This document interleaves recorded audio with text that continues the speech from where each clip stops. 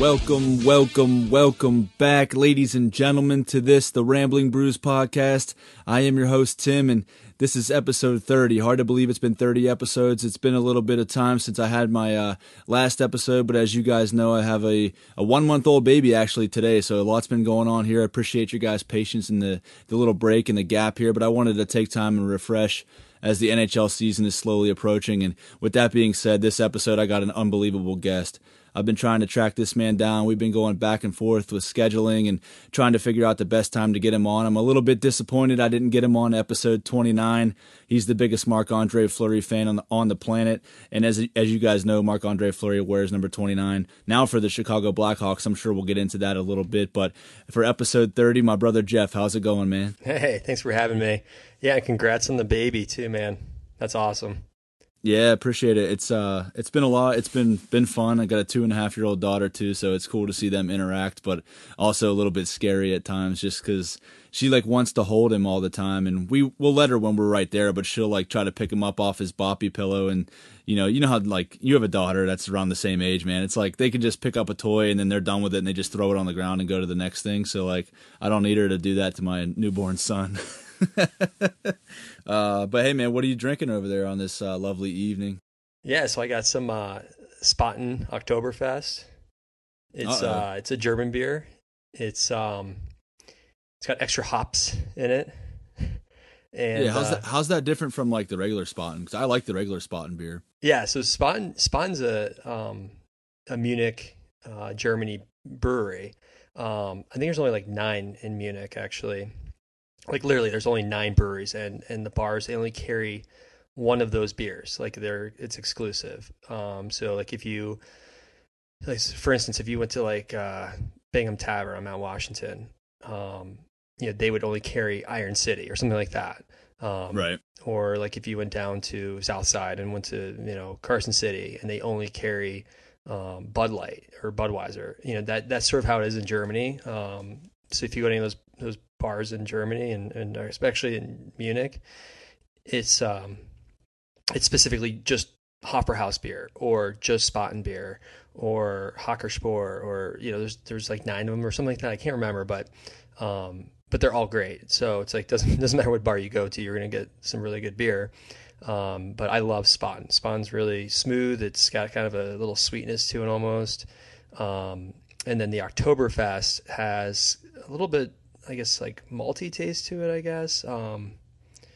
It's delicious. Just if you ever have a chance, pick it up if there's any left. I'm not sure if there's any left anywhere, but Spaten Oktoberfest, Hackerspor Oktoberfest, Eyinger Oktoberfest, Hofbräu.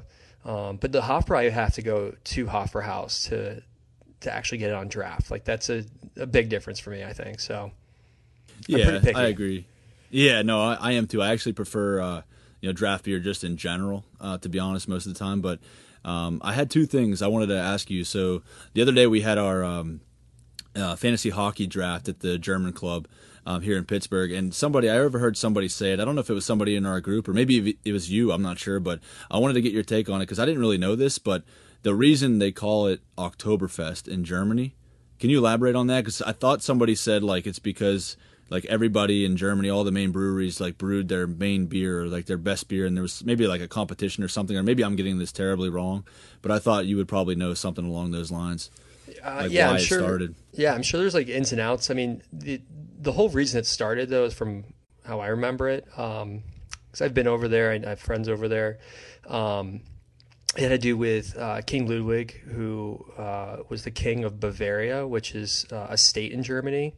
Back in the 1800s, it was there was no Germany. Everything was divided by state, and there's a lot of pride and a lot of nationalism, I guess, for your state.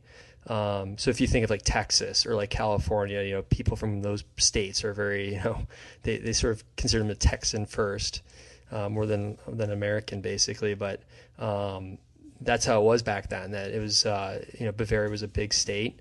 It was known for sort of this, heavy in politics, heavy with the monarchy, and obviously great beer down there. So when it was the wedding for King Ludwig.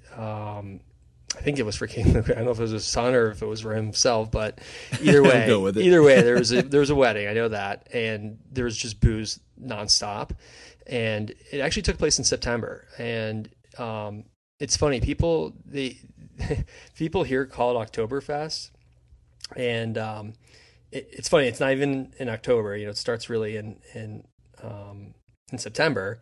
But it's not even called Oktoberfest. It's actually called Wiesen or Devisen. That's what they call it there. They don't even call it Oktoberfest. And Wiesen is just another name for like harvest, basically. Because this is the time of year when it's like Thanksgiving. It's you're giving thanks, you're harvesting crops and getting ready for the winter. So that's sort of what spawned it. The wedding, and then from there it was a good time to celebrate the harvest season, and yeah, it's after that wedding it was every year since. And so yeah, if you ever get out to Munich or anywhere in Bavaria, any of the fairgrounds they have set up, and it's called Devisen, so don't don't say Oktoberfest. Yeah, don't say Oktoberfest. You'll be probably pointed in another direction. But that's interesting, man. That's really interesting. I definitely overheard somebody say something, so it's good to get some information from you, because I know you're the all-knowing German person I would go to for any questions German related. The other question I had was, before we get into any hockey, and actually this is a record for the Rambling Brews podcast. We're about 7 minutes in and I haven't cracked my beer yet, so I'm gonna crack my Coors Light. Why is it so? Like, I've obviously never been to Germany. My wife has. She wants to go back, and I'm sure we will at some point here as the kids get a little bit older. But what is it about? Like, I don't know if it's Europeans or it's Germans or whatever, but it appears that, like, when I go to Hofbrauhaus or things I hear, that they drink their beer warmer than we do here. Like, it's almost like a room temperature, almost like not room temperature, but you know what I mean? Like, whenever you're at Hofbrauhaus, the beer instantly is not as ice cold as you would get like a Coors Light at a Buffalo Wild Wings or something like that. You know what I mean? Yeah, it is. Yeah, it's not served necessarily like you think of like a frosted mug here or something like that. It's a little cold. It's not like room temperature, but I wouldn't say temperature is a big issue for them. It's more about the taste and they're just crushing them, dude. Yeah, well, yeah, well, it's funny. Like so I was with my friend Giannis when I was there last, and he's from Munich, and he was taking me around Munich, and showing me around, takes me to these back, real far back beer gardens in the main park that they have there. Englischer Garten is what it's called, and oh my God, we're just pounding away these steins, the big Moss, as they call them. It's the liter beers. Right. And he was smart enough to like fill his up where it's half beer, half lemonade, and it's called a Limo.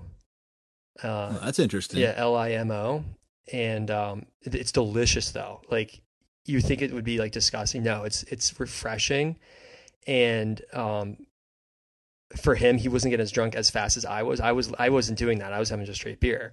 So after like 2 or 3 of these Mosses, like that's like 10 beers almost, and I was just giggling like a schoolgirl. Like it was just silly time, and I just remember him like not even being phased. Like, I know his was probably half of what I was drinking, but still he wasn't even phased.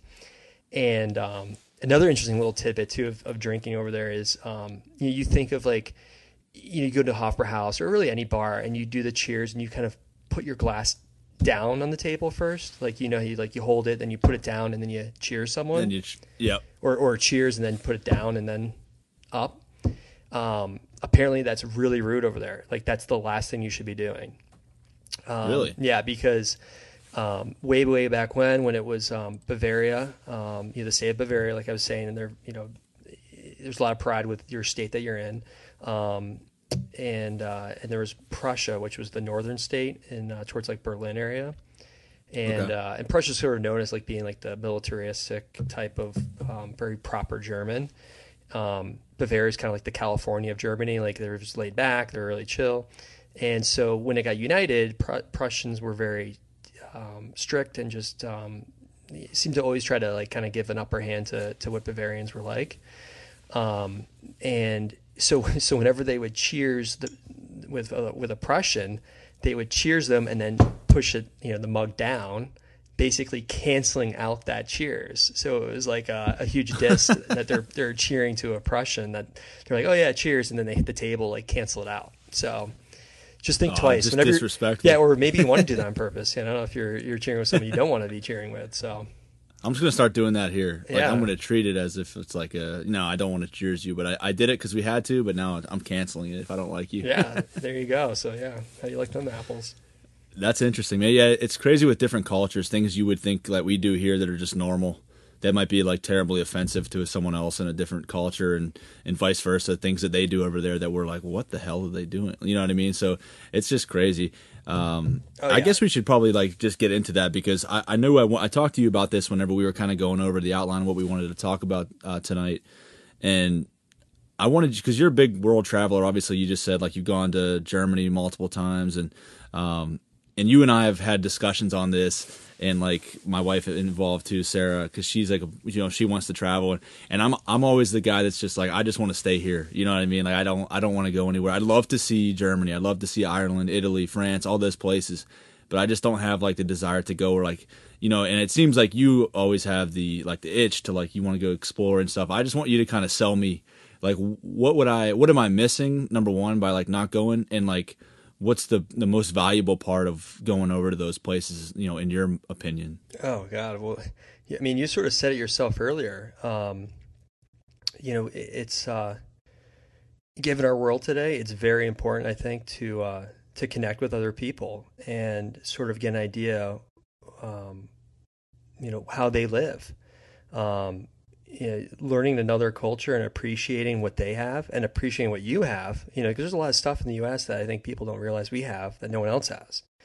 So, when you travel, you meet people that you would never, ever meet. And, I think for at a time, I think it's good for someone to put themselves in a spot that they're not a norm, put themselves in a spot where they are sort of the outlier and you're the black sheep. And I mean, when you're traveling, if you're an American and you're acting like an American, you're going to stick out like a sore thumb.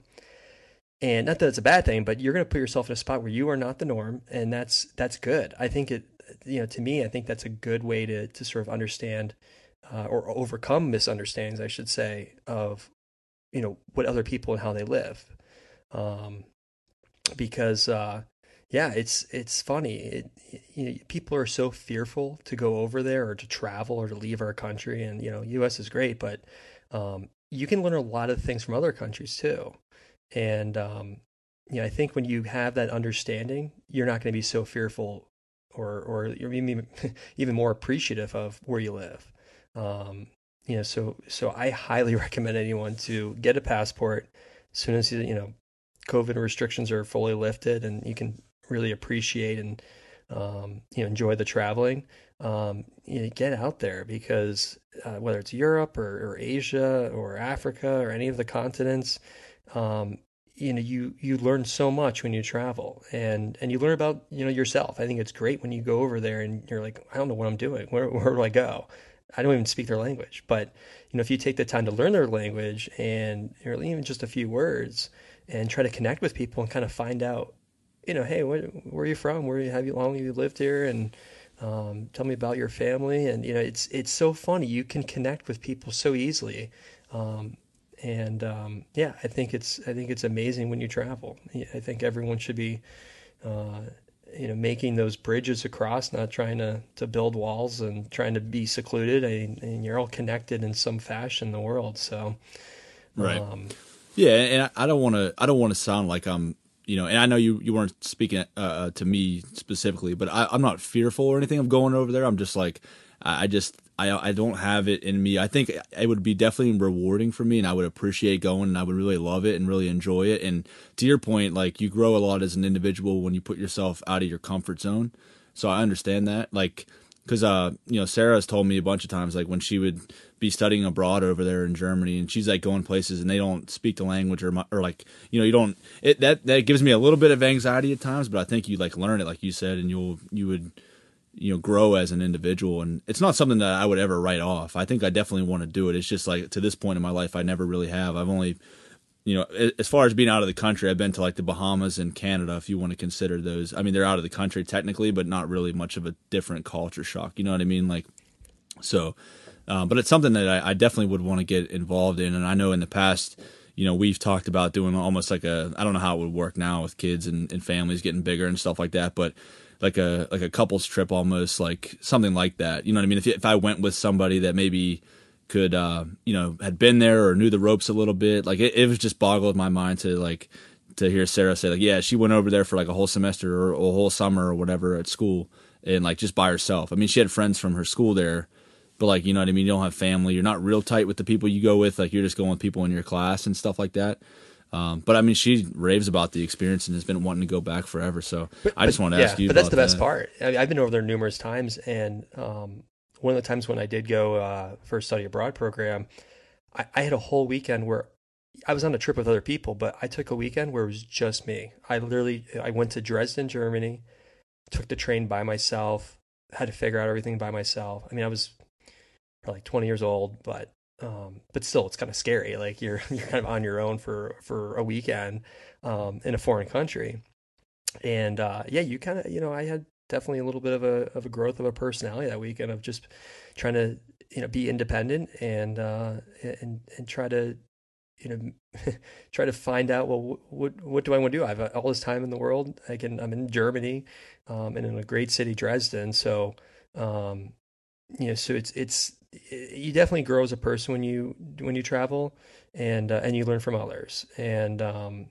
especially with, and I'm not trying to single you out. I'm just saying that I think for most Americans, it's travel for us is just going to Disney World or somewhere else that it's not. You're not really, you're getting an experience of relaxation probably, but you're not going to get what you would get if you're actually in that country. Like, for instance, Disney, like my wife loves Disney. I love Disney, but it's a business. Like you're not going there to really connect with locals. It's, everyone's there on vacation. Even when you go to like Epcot and you visit the countries, and you're going to drink around the world. Wait, you mean Epcot's not just like it is in no, and that's what I mean. It's all fantasy. Like, don't that's not a good way to think that you've cultured yourself by going to the World Showcase at Epcot. Like, you gotta go over those places, and it's funny. I can't wait to hopefully get to places that I never thought I would ever go to. Like, I've always wanted to go to like South America. The Middle East would be really interesting to me. I know it's if I went to like Afghanistan right now, I know that's not safe, but at the same time, I'm just so curious. Same with like North Korea.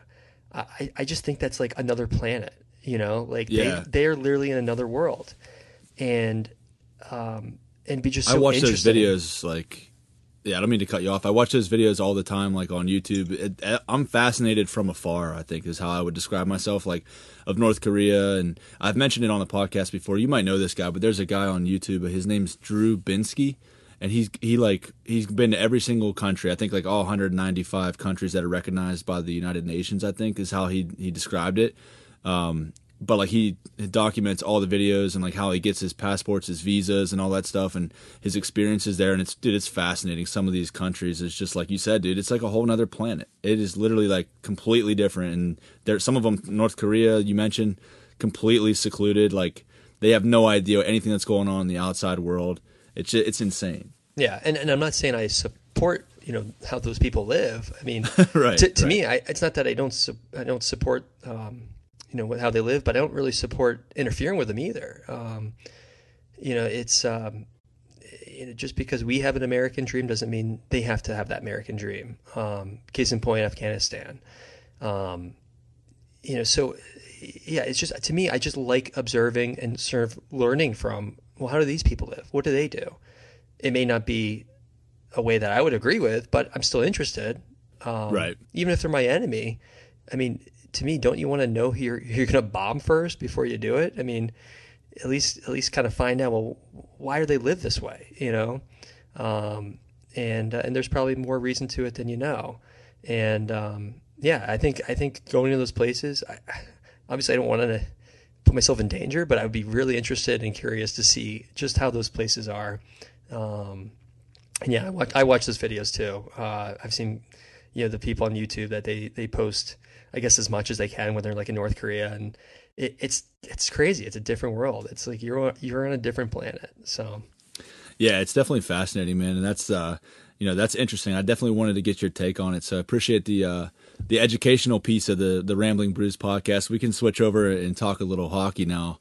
If you want here, I did. So for those who don't know, Jeff's the goaltender for the beloved Muffin Farmers. That one of the favorite guests of the podcast, Ray. When he comes on, we always talk about it. And also, you played club hockey at Miami of Ohio. Played goal your whole life. I kind of wanted to get into that because goaltending is not. I mean, I think it would be pretty fun. I played lacrosse growing up, and my junior year I wanted to switch and play goalie for some reason, but I ultimately did not.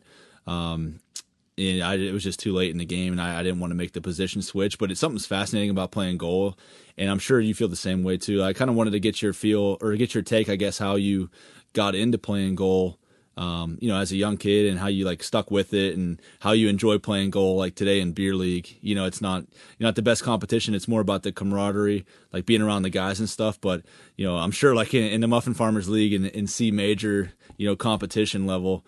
You're getting guys that aren't necessarily, the best shooters, the best skaters, the best passers, things like that. So in terms of competition from what you've done in the past, I just kind of want to get your feel for, how you got into goal and how much you still, love playing it. Yeah. So actually, let me clarify too that, I played goalie in ice hockey, growing up, but then I was a goalie in lacrosse from middle school until end of high school, and then. See, that's nuts to me. I wanted to do it, man, but it is nuts. Like there's no pads. Like it's I was you got your forced chest into protector and stuff. I did not want to do that. I mean, it was fun, but I'll never do that again. I would never recommend it to anyone. But and then definitely more fun to score goals in lacrosse. Yeah. Man. Oh my god. Yeah. It's not. That's why I didn't switch. I was an attackman, and I'm like, why am I switching? I'm going from shooting at the goalie and to getting hit by people, just hitting me in the chest and the shins and stuff like that. It just. It wasn't for me. Yeah, and then actually I was a goalie in soccer too, senior year. So it's funny, I played goalie in 3 different sports.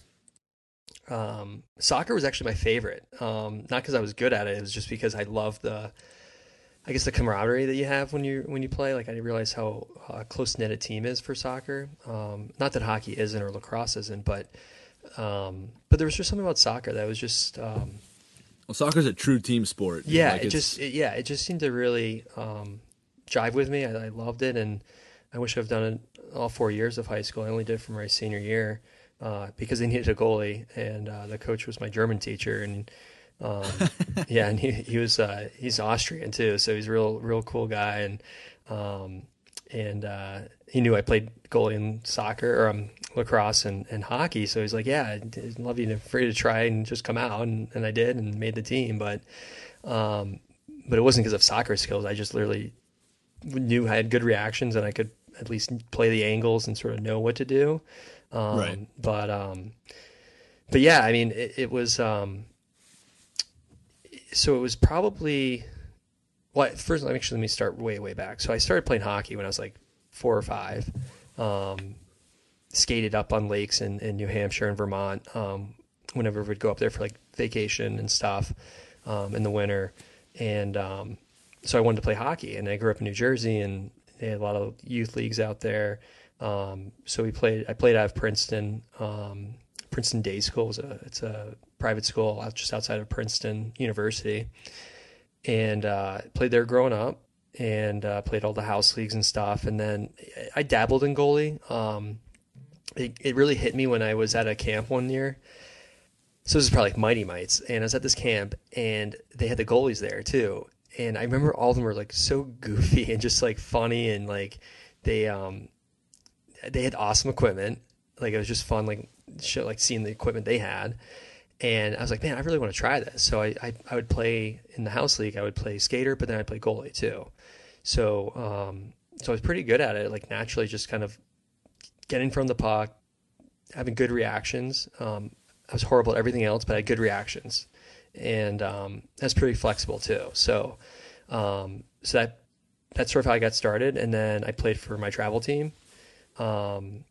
out of Princeton Day School, and then probably when I was like early peewees, maybe squirt, I moved to Cleveland, Ohio, and then played for a travel team out there for the Gilmore Academy program, and then from there went to Miami of Ohio, and then from there went to Chicago, which I stopped playing at that point. That was post college, and then I picked it up coming to Pittsburgh because there's tons of leagues out here, and I love it. So I'll keep playing as long as I can. But yeah, goalie. I mean, it's one of those positions where you get a lot of pressure, but at the same time, you're on the ice nonstop.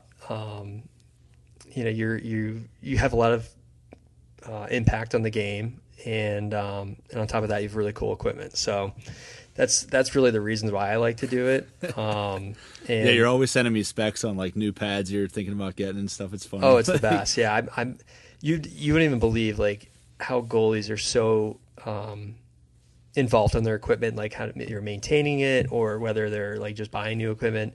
There's a Facebook group out there that's called Goalie Gear Sluts United, and it's basically guys just like posting their gear. And years ago, it was only maybe a couple thousand people in this group, and now it's like blown up where it's like probably close to like 50,000 people, I think. Wow. Now it's more like parents and stuff, posting kids stuff and everything. But like still, like it's it hasn't lost its touch. It's still like this rowdy goalie group, the goalie union they call it, and Yeah. And the nonstop joke is always whenever you're cleaning your equipment, use cat piss. That's the ongoing joke. So always use cat piss to clean your equipment. I'm just gonna let that one float right over my head. I don't know. Yeah, you wouldn't understand those to your goalie. I'm not a goaltender. Yeah, exactly, dude. I mean, I appreciate guys that play goal. It's the hardest position in hockey for sure. And you mentioned this to me before. It kind of ties into your going on about how much you love designing the pads and stuff like that, and how involved the goaltenders are in their pads. Is like you can show some personality as a goaltender, whereas like a skater, like I'm just talking probably at every level, but mainly like we'll speak on the NHL.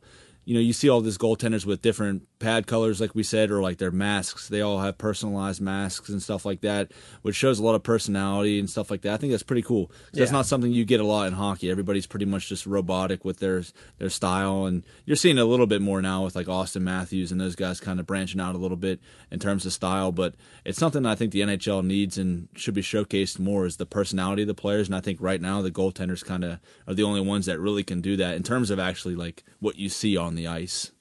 Well, goalies are very protective of that, though. Like, it's funny. Like, we kind of laugh at the skaters that are acting like they've customized their equipment. Whether it's a sticks or their skates. They're kind of adding like special emblems on their skates, but you can't even see that stuff. Right. The goalie equipment you can really see, and the mask, like especially the mask. Like that's what I love too. Growing up, masks were not really like the painted masks were not big really until that early 90s, mid 90s range. Before that, guys had masks obviously, but they weren't painted, or they didn't have too much to them. Like Gary Cheevers, or I'm trying to think way back, guys did little things to their masks. Jim Rutherford, I mean, he was the first person to have a painted mask. Yeah, I was just going to say that. Yeah, so it's been there, but it really wasn't until the mid 90s where it really became like a fad. Like you're saying, like your individual personality. Right. And seeing like John Van Beesbrook's mask, the Panthers mask that he had, it was so simple but so awesome. And Mike Richter's mask with the Statue of Liberty, or Patrick Waugh's Avalanche mask. Oh, I loved Patrick Waugh. He's my favorite goaltender of all time. I have his autograph sitting right behind me on the wall where I'm at right now in my house. But yeah, he was like and I don't know what you feel who the best goaltender ever is. We can get into that discussion too. But like he's the best goaltender of all time. I know a lot of people point to Brodeur and his numbers and stuff, but I liked Waugh because he was a little bit flashy at times too. Like he'd flash his glove, or the one time when he flashed his glove and he held it up in the air and he dropped it and it went in his own net in the playoffs. Like he paid for it with that, but like I liked that. Like his Avalanche mask was so sick. Yeah, I mean, I'm looking at it right now. Cujo, Guy Hebert, like all these masks, like they were that was like such a golden era in painted masks. Now it's like, yeah, there's some really cool ones. They're very individualistic and they're very personal, but they're so personalized and so detailed. You can't even tell what that thing is from 500 feet away. You know, if you're at the game, you really don't see those details unless you're really close up. Right. Versus those masks in the mid '90s, you could see those from a mile away, and you knew what it was. So, yeah. So I miss my favorite being like a few years back when Fleury, I think it was probably 2015 or it's probably 2016 or 17 during the back-to-back runs when Fleury was playing, and he had like all his favorite teammates like over the course of his career's names on his mask. And he had like Matt Niskanen's name on his mask. You remember that? And Niskanen it said Niski on it. And then Niskanen took that cross-checking penalty and knocked Crosby out like in Game 3 or Game 4 against the Capitals. And Fleury like put a big X on it, like he crossed out. Yeah, he put tape on it, and yours it's just an X. Yeah, I don't know if it was an X from like a marker or what, but it was like funny little stuff like that, like showing the personality a little bit. I think that's awesome. But goaltending is. It's a unique for sure. Like I think only a certain breed of people can be goaltenders and successful goaltenders at that. And dude, I love having you back there on Muffin Farmers. I know it's beer league, but we know the puck's not going to go in on a shitty goal. So like, and as many times as our team turns that goddamn puck over, and like I just love having you come over to the bench because I mean those guys, but like me and you are good buddies, and I'm just like laughing because you're just like. I feel like you're just talking to a brick wall because you're telling guys, get it out, off the glass, blah, blah, blah. But like half the guys on our team, we just turn the puck over. That's just what you do in beer league and C major league, basically. No, I mean, it's just the name. Every team does that. Every team is like barely, they're hungover as hell or they're way out of shape. They can barely skate. We have 7 guys, so you're on a 7.5 minute shift. And you know what I mean? It's just, it's beer league. That's what it is. Well, it's funny. I go through a cycle every single time. Where it's like it's just beer league. So I go in the game like I really don't care what happens, just have fun, don't get hurt. But then it's like okay, like it's a little aggravating where if we can't break out the puck or we need need some little bit of coaching. So at the intermission, like I probably will say something just to kind of help out. But then I realize the second period goes just as bad, and then I'm like, they didn't listen to anything. So then the second intermission, no, we heard you. We just can't. We can't. Second intermission, I'm just like, do whatever you guys want. I don't care. Yeah, it's like that. Whenever like the first intermission, you'll come over, and then the second intermission, you just like skate to the other end of the ice. Like you don't even come over to the bench. I'm like, I mean, what's he gonna say? It's funny because goalies, it's like. They have their job, like just stop the puck, right? Like that's how it's looked at from a skater's standpoint. So just like shut up, like don't tell us what to do. But at the same time, goalies see a lot of things that players don't. You get the most perfect angle, whether it's the breakout or whether it's the rush is coming at you. You see every little play from that perspective, and you're the only person that gets that perspective. So it's funny, like goalies, I think make the best coaches. Like look at like Jeff Blashill in Detroit. He was a goalie for Ferris State, I think, and he's an amazing coach. Yep. So yeah, it just goes to show that like goalies, they can be goofy in times and definitely outlier perspectives, but they have a good knowledge of the game. They get what's going on out there, and it's tough though too because you have enough pressure as it is just for your own position. So like when Luongo's captain, if you remember for the Canucks years back. I was like, man, how do you like be a captain and be the goalie? Like, I thought that was kind of crazy. Like to try to, maybe he wanted it, but like I know I'd rather not just. I'd rather just you have enough. You have enough. Yeah, to focus I'd rather have on, the unofficial C, I guess, like if that's the way to put it. But yeah, you're a leader in the locker room and stuff, but you're not like you don't wear the letter on your sweater, like, right? Yeah, because I feel like goalies, they are in their own world to an extent, but they should be listened to when they do speak up because they see probably more than anyone else, even more than their coach probably sometimes that that like I said, that perspective you get from that level of the ice and from that direction, you definitely pick up on more more of the type of the rhythm of the game or the type of plays that are going on. It's funny, you pick up on so many little things, little plays that probably no one else sees, but then you see it. So just food for thought on that. Yeah, no, for sure. I mean, and you as a goaltender too, like you can, like I said, I played lacrosse, basically my whole life. One of my biggest regrets is I played hockey when I was little, probably I don't even know what age. I was like around here is like the South Point Rink Rats or whatever. But for a year or two, and I ended up getting hurt. Not in hockey. I got hurt like playing just in the summers, and I ended up not going back out for it. And I don't know why I didn't. I think I was just going to miss time, and then I ended up playing basketball and stuff. And I really wish I would have played hockey more because I really didn't skate from whenever I was 12 to like 24, something like that. Like I really didn't. But like, just being a goaltender, like you get that. Like the hockey IQ, and you have to know like every position basically out there. I mean, it's similar like in lacrosse. Like I was saying, the goaltender's calling out slides. You're not doing that as much like in hockey. I mean, maybe you are, but you don't hear it as much. Being a forward or being a defenseman. It happens so much faster too. Right. Yeah, lacrosse is more set and like it's a lot slower, but like you have to kind of know. When you're going back to stop the puck, where your defensemen are, the breakouts, things like that, you got to be really on your toes. And like I said before, man, it's the most important position on the ice. So I definitely appreciate goaltenders for sure. I have one thing I wanted to mention though. So you and I have talked about this, and I heard this at your wedding, and I have to get your take on the record here. So I don't know whether it was your best man or your dad or somebody that said it at your wedding, but I didn't know this, and I had known you for multiple years. I've been good buddies for a long time, but whenever you grew up, now I know you mentioned like you were growing up in like the New Jersey area and stuff, so it makes sense just based on like the geographical location of where you grew up initially, but you were a Philadelphia Flyers fan as a kid.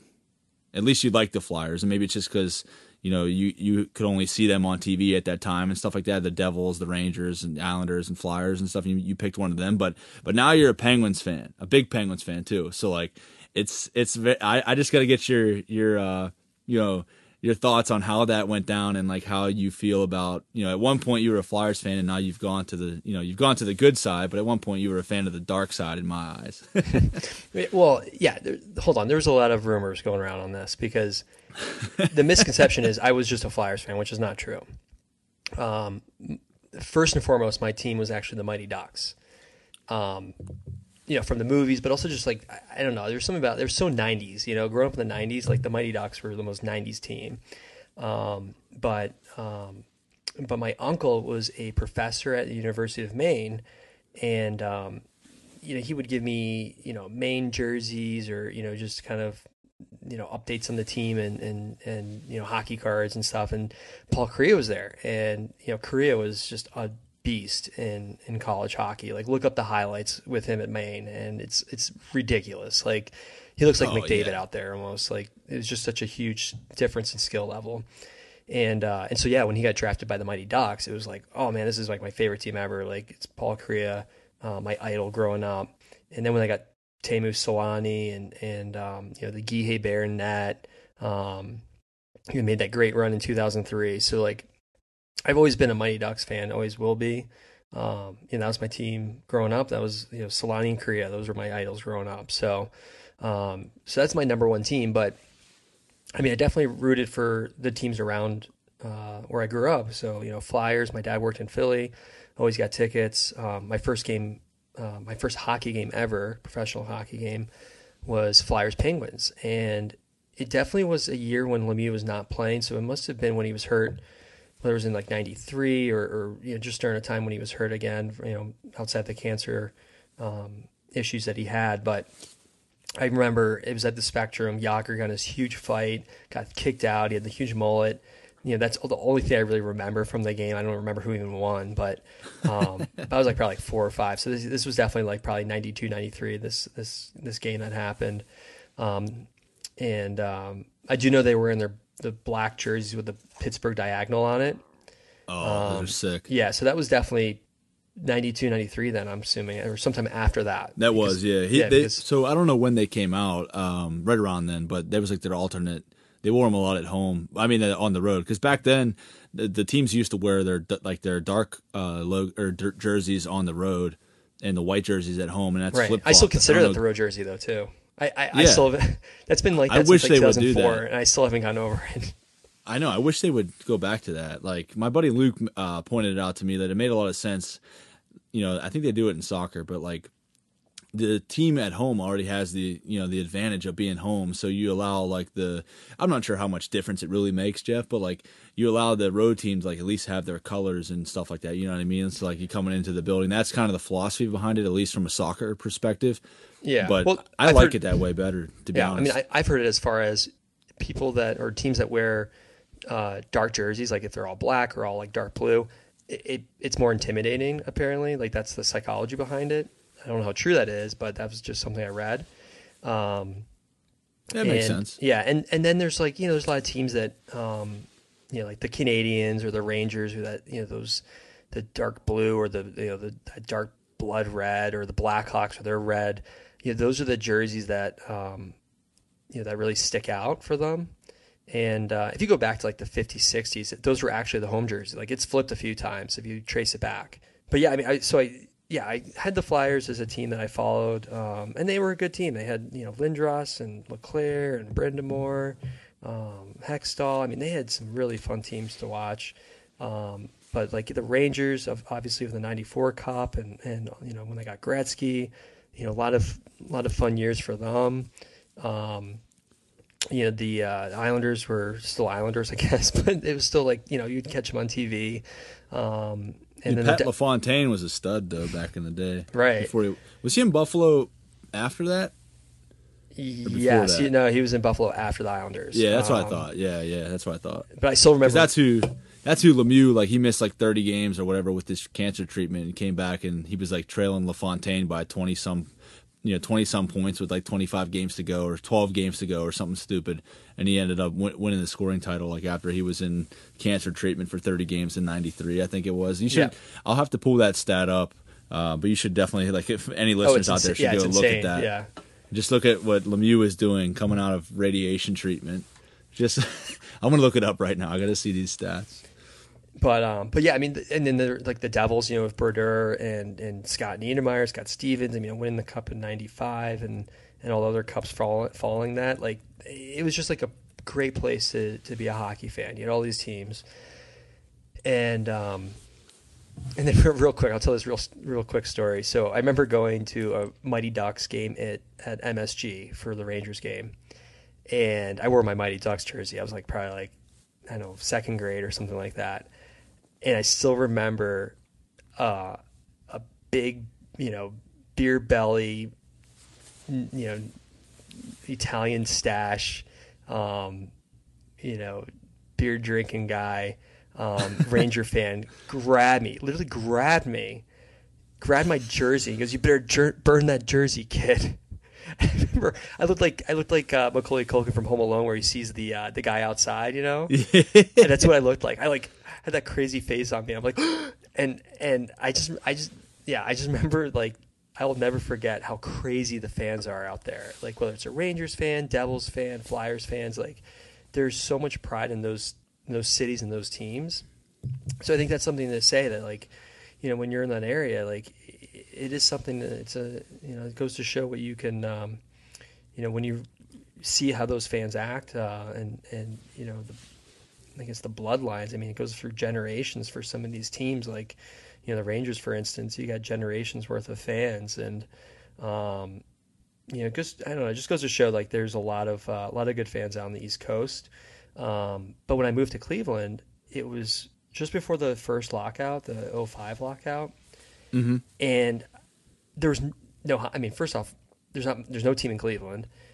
Closest teams are like Detroit, Pittsburgh, and at the time Columbus was just getting a team. They had just either were getting it or had just gotten it. But either way, the lockout happened, so there was no hockey anyways. So I didn't really have a team to really like watch, other than I had been to Pittsburgh for a Pens game.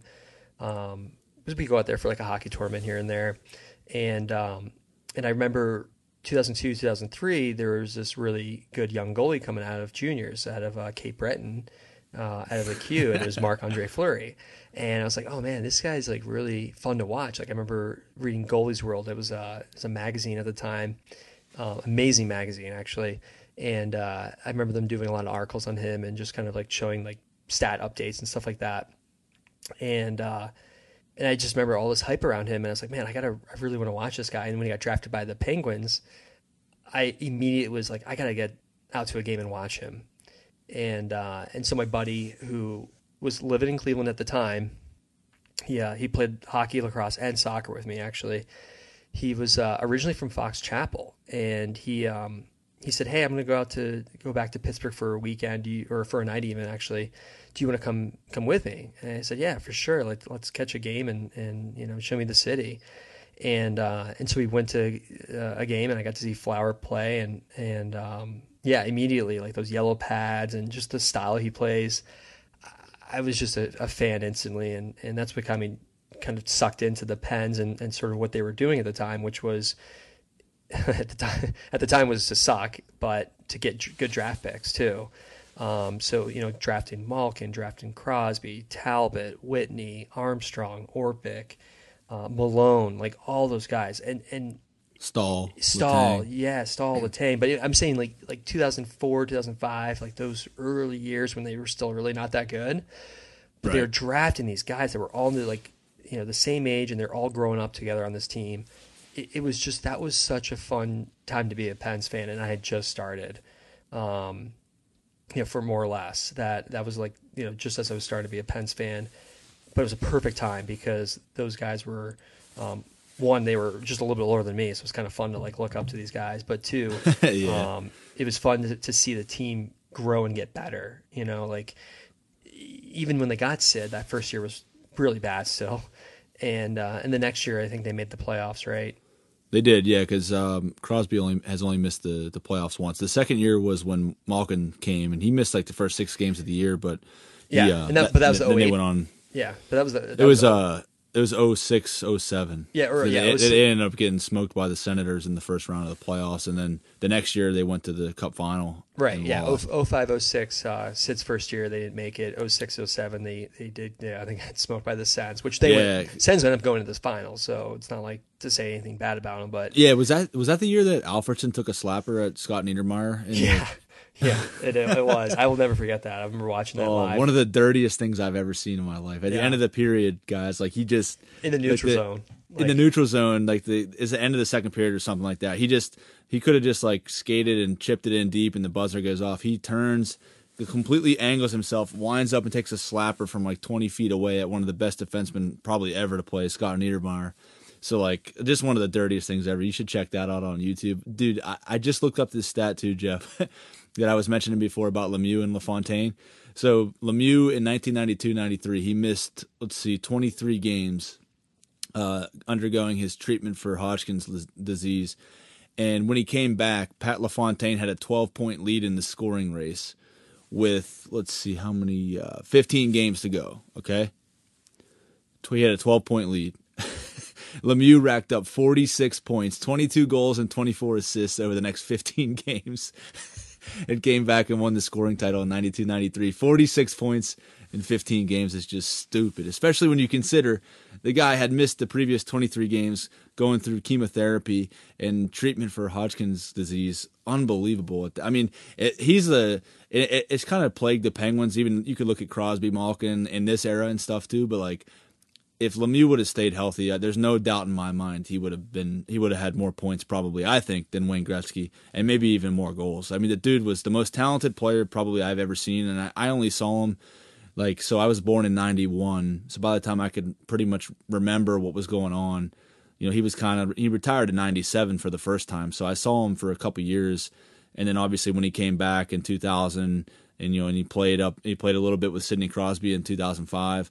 He wasn't himself. He was still unbelievably productive compared to the other guys in the NHL, but he wasn't as explosive just based on the injuries and everything that he'd gone through. But if he would have been able to stay healthy, man, it's almost like a what could have been with Lemieux. And I don't want to get too much down that rabbit hole because we had a lot to cover for the current NHL season, but I just wanted to point that out. That stat is just ridiculous. 46 points in 15 games and come back to win the scoring title after being down by 12. And poor Pat LaFontaine probably thought he was going to get an Art Ross trophy, but didn't happen. Yeah, I wish I would have gotten to see Lemieux play more, not because of, I was old enough to really know who he was, but I never got to see him on TV. Like I wasn't local, so I never got to see really the Pens play too much. And it was a shame. Like, he's one of the greatest players ever, if not the best. And yeah, it's amazing all the things that he was able to do amongst all the different obstacles he had to go through, and the NHL, where it was at the time, especially late 90s, early 2000s, when it was the clutching, grabbing, tripping, hooking, all that stuff that was not called. So yeah, it's amazing what he's done, and then what he's done for the city, what he's done for the Lemieux Foundation, and then as an owner too. I mean, it's the guy's going to be a legend forever. So he's the most influential athlete and the most important athlete in Pittsburgh sports history, if you ask me. You just mentioned it, man. Like, he saved the Penguins in 1984. He saved them again in 2006 or 7, whenever they were threatening to move to Kansas City based on the arena deal and the low attendance. Thank God Pittsburgh was smart enough, and the state of Pennsylvania was smart enough to do that, because the amount of revenue this city has made based on, we just went through the draft picks, but all those guys, like you said, growing up at the same time, you knew that team was going to be a dynasty. Like, you just knew it. Like, they had, like we talked about it, Malkin, Crosby, all those guys, Fleury, those guys all growing up together, top tier picks, and Lemieux saved them from that. And then now, just being one of the best owners and contributing, giving back to the city, doing all his, 6.6 Ks, I think that is, with the Mario Lemieux Foundation. I just played in a Mario Lemieux Foundation golf tournament a couple of weeks ago. So just a lot of stuff he does around the city. He's the man, the GOAT, I think. Obviously, you can look at Gretzky's numbers and look at Gretzky's production and his 4 Stanley Cups and stuff like that. But, to me, I think Mario Lemieux is the best hockey player ever. I think Gretzky's the most productive hockey player ever. But I digress from that. I do want to get into a little bit of current NHL. So I want to get your take on Jack Eichel's situation, man. He got his captaincy stripped from him. I think people probably aren't too surprised by that. He doesn't want to play in Buffalo. Why are they going to keep him as the captain? He failed his physical. Obviously, he hasn't been able to get the surgery he wants, or the surgery the Sabres want. I saw the other day that the Buffalo Sabres are finally doing what St. Louis has done when Vladimir Tarasenko made a trade request, is they're actually letting other teams see Jack Eichel's medical records. And teams like the Rangers have come out and said, according to reports, that they'll let Jack Eichel get whatever surgery he wants as long as he gets in the door over there in New York. So I wanted your take on Jack Eichel. Where do you think it goes from here? And just like the overall saga of like how this is all played out. Because to me personally, it makes the Buffalo Sabres look stupid. It looks bad. Their best player, their captain, how they're treating him. And then we'll talk about Robin Lehner in a minute. But Robin Lehner's come out when he was there and he said, the medical staff there is pretty much the shits. They don't know what they're doing. They don't have the players' best interest at heart. Sometimes the team doctor is more focused on what's best for the team and his job as opposed to the players. So I wanted to get your take on the whole Eichel saga going on right now. Yeah, I mean, it's a PR nightmare for the Sabres, whether it's true or not. It's still a PR nightmare, and it's a tough situation for both parties. Because here, I mean, you go back a couple of years ago, and when it was that McDavid lottery and Eichel was second. Buffalo was still happy to get Eichel. Like, it was still someone that was going to help save the franchise. And look at what happened. I mean, it's not nearly gone as well as, or as bad as, I should say it this way. It's gotten much worse than anyone's ever anticipated. They didn't probably expect to win a cup or something like that, maybe, but at least make the playoffs, at least kind of, get the team in the right direction. And Buffalo has this huge fan base that is so passionate. Maybe not outside of Buffalo, but in Buffalo, they are so passionate over there. And it's a shame that that's where it's gone, because stripping the C, the failed physical, the back and forth, Eichel fire his agent, and it's just drama after drama after drama. And it's like, where does it go next? I think it's definitely going to be, he's going to be leaving. And I don't think Buffalo's going to be as picky as maybe as people think. Like Taylor Hall or something like that. That they seem really picky. I honestly, I think both parties just want to move on, and that's for the best. I mean, it's also not good for the league to lose a player like Eichel, to not be playing and have all this drama too. So, in an Olympic year too, man. Yeah. Like that sucks because he'd be a prominent player on Team USA, and like if Buffalo doesn't want him to get that surgery, and I've gone over it on previous episodes, we don't need to dive into the specifics of the surgery, but like, what's preventing them from just saying to Jack, like, hey, if you want this surgery, sign this waiver. If you sign this waiver, then like I don't even know if you'd be able to do it with the players union, but maybe the union would agree if Jack's really adamant about it. But like your contract is either voided or we don't owe you the money if you can't play again. Like if something went wrong, like something like that. It just seems like, to me, it's very, very hard to wrap my head around. Like, I appreciate Jack Eichel taking his life after hockey into consideration, because the fusion surgery that Peyton Manning had would be something similar. I think Peyton Manning's was in his neck, but like something similar where you have to have surgeries every 10 years or so is kind of what has been presented to Jack Eichel. Like, it'll work now, he'll be able to play, but like every 10 years for the rest of his life he's going to have something fixed, and he doesn't want that because he thinks this other surgery can set him up and he won't have to have any surgeries pretty much unless something goes wrong. So like it's hard for me to wrap my head around a team, and I understand they invest millions of dollars in these guys, but like at the end of the day, it's his body. I mean, it's difficult for me to wrap my head around it. And like you said, it's a PR nightmare. Obviously everybody's going to side with the player. In this case, I think it's right. I'm not saying Jack Eichel and his camp have handled it perfectly. I think probably this could have been resolved a long time ago, and maybe it's faults on both sides. But, we're in training camp, and the season starts on the 12th, so this upcoming Tuesday. So probably a day or so after this podcast drops. And Jack Eichel's still a Buffalo Sabre. He still hasn't had the surgery. He still can barely skate. He's not training. Who knows when he's going to come back? And like I feel like this could have all been resolved months ago. And you feel bad for Jack Eichel. I don't feel bad for the Buffalo Sabres. I do feel bad for their fan base. Like you said, one of the best fan bases in the league. They deserve a winner. That year with McDavid, they had the worst record. They probably should have got the number 1 overall pick. Somehow, quote unquote, somehow Edmonton got it again. And I've been over that with my thoughts on that whole thing, and I don't want to get into that, Jeff, but like how it's unfortunate, in my opinion, that Connor McDavid's an Edmonton Oiler for the NHL. Like if he was a player, playing for Buffalo or playing for somebody in the Eastern time zone where the mainstream people could see it, the East Coast could see him, because luckily TNT smartened up and they're going to put McDavid on national TV 6 times this year. I don't know how many times ESPN's going to, but he just gets lost in the shuffle. If you're a true hockey fan, you watch McDavid. But like the casual fan doesn't get to see one of the most electric players. And I feel bad for Buffalo, honestly. I know I'm rambling here. It is the Rambling Brews podcast, but I feel bad for the fans of Buffalo. I wish this whole saga would be over. It's a black eye for the NHL right now.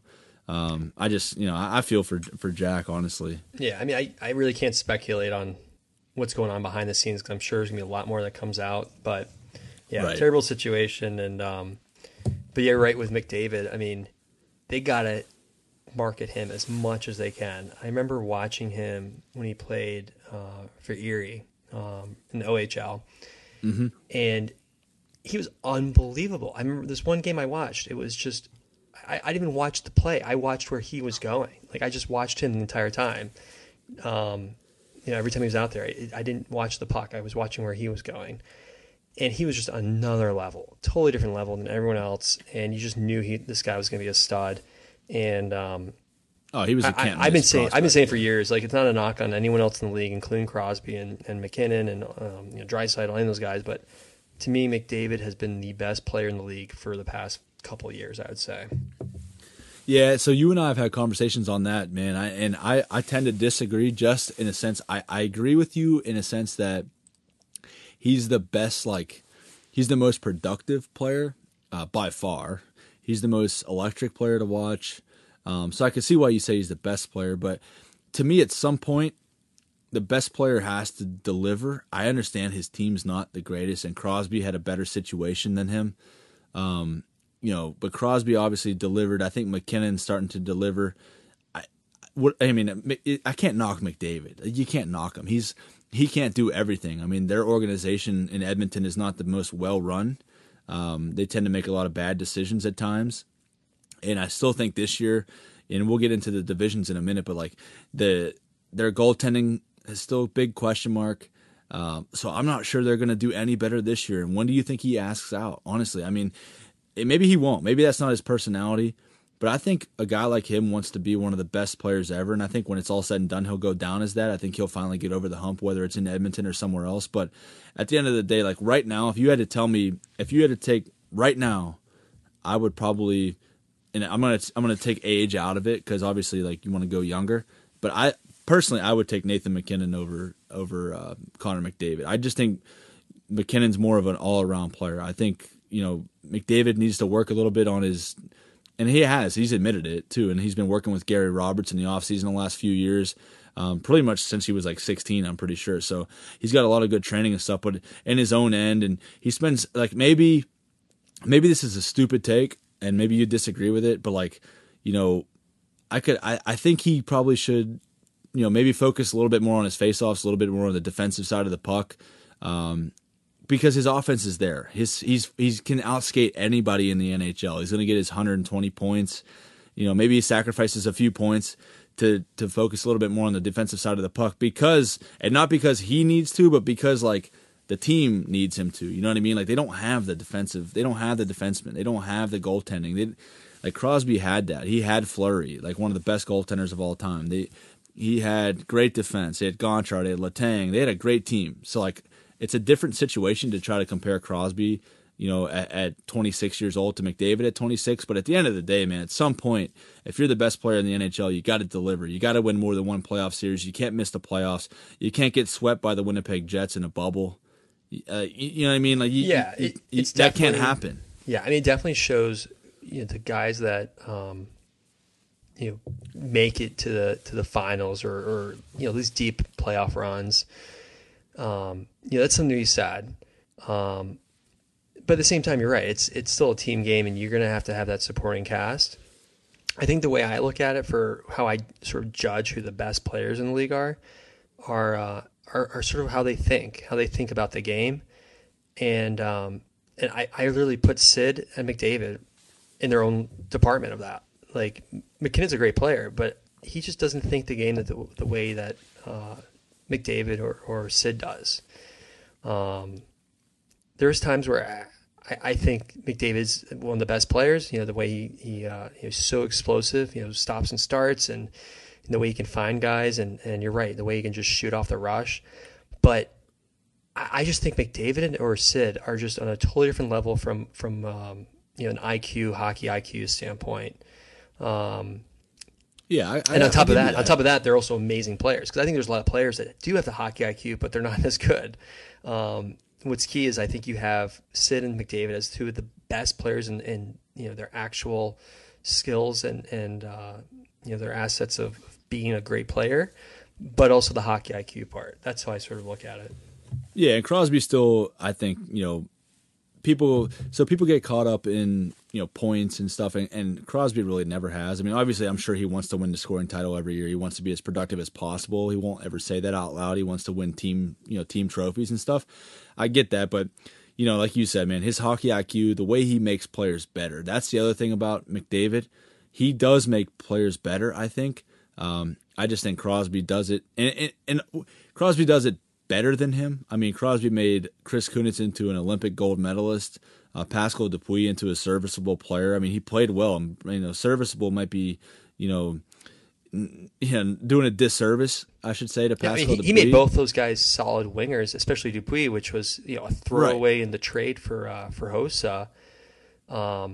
It's amazing to think Dupuis was just like a fourth line fringe player, and the next thing you know, he's playing 22 minutes a night with Sidney Crosby. Oh, yeah, he's scoring one of the best 50 wingers points. to have in the NHL. Yeah. And Kunitz was always, I think, a solid winger, but he went to another level of Sid. So yeah, and I'm waiting for McDavid to do that, but honestly, he hasn't had what Crosby's had to work with. I will admit that. We'll see if Jesse Puljujarvi can do well this year. Finally getting a full season. He had a little bit of some rift with the Edmonton Oilers organization a little bit. He wanted to stay in Finland or whatever, and he had Patrick Maroon on his wing, Dominic Cahoon, Milan Lucic. That's the other thing. It goes back to the how inept the Edmonton Oilers organization is to me. I mean, they have Draisaitl at a ridiculously valuable contract. $8.5 million for that production is insane. But McDavid's making $12.5 million. He's worth every penny and probably then some. But they got to do well to get some players around them. I mean, they're just wasting their time, wasting their prime, and it's sad to see because I don't see them winning in Edmonton, and it's only a matter of time to me before McDavid says, "Get me the hell out of here." But I did want to shift over and talk about some extensions in the NHL, and your boy down there in Florida, in Sunrise, Florida, Alexander Barkov today actually Sasha Barkov signed a contract extension, a great deal, 8 years, $10 million a year, worth every penny and then some. Just like McDavid, one of the best, one of the most underrated players in the National Hockey League. He took a discount too, I think. Yeah, but they got that no state tax in Florida. That's like how Tampa Bay is able to get Kucherov at $9.5 million. I mean, Barkov's making $10 million. Is he a better player than Kucherov? It's probably a toss-up. I'd take either one of them. I think Barkov's a better defensive player, probably more hockey IQ. But Kucherov, same thing like we talked about with McDavid. He's more explosive. He's electric. But that Florida has that advantage, and like Texas and Vegas and some other states have that advantage where they can pay guys a little bit less. I remember when Steven Stamkos was a free agent and Toronto was pursuing him, they'd have to pay him like $11.4 million a year for him to make the same amount of money take home as he would make if he made $9 million a year in Tampa. So the Florida has that advantage, but I think that's an all around great deal, and I look for Florida to be pretty good this year. Well, it's also too, I think, that's the tax break. Yeah, that's nice, but I think it still comes down to what sort of organization are you staying with, and no offense to the Panthers, but they probably weren't a go-to organization a couple of years ago. I think they definitely turned it around, but they probably don't have as good of facilities or support system for their players as maybe like the Penguins, who are just top notch, or the Canadians or Maple Leafs. Right. But this ties back to our, who my favorite teams are. I love almost every single team in the NHL minus a few. Like, it's actually better to probably bring out the teams I don't like, because after that, there's a lot of the teams I do like just for certain reasons. But right. The Panthers were another team I liked growing up because of the Beezer. But also my grandparents were down there, so they always get me like Florida Panthers, hats, T-shirts, all that stuff. But yeah, but I loved watching the Panthers growing up, especially when that '96 Cup run. Then they got Bure too in the 2000s, so that was really fun to see Bure playing at really his pinnacle part of his career there, and then watching Luongo and they got Ekblad, they drafted Barkov, they drafted Huberdeau, they got a bunch of other really good young players right now, Anton Lundell, Spencer Knight, Mackenzie Weegar's gonna be a good defenseman. So yeah, I just think they're. Game, man. They're an exciting team to watch in the past couple of years. They really didn't probably get enough attention until last year, but the year before the COVID hit, they were on a roll. People didn't realize how good they were playing, and then COVID hit, of course. But they were coming back from games that are down 5-1, 4-0, and coming back to win games. So that's where they remind me of the Penguins from like 2007, 2008, where they were getting these young guys, young picks, and growing naturally. And so Barkov to me, I think, is one of the best centers in the league. He's not like the Selke is a great award, but to me he could be getting other awards too because he's that good. He's just so shifty. He's a big guy, but he doesn't really play physical. He's not trying to go after people. He just uses his body smart. He's efficient, back checks hard, smart player.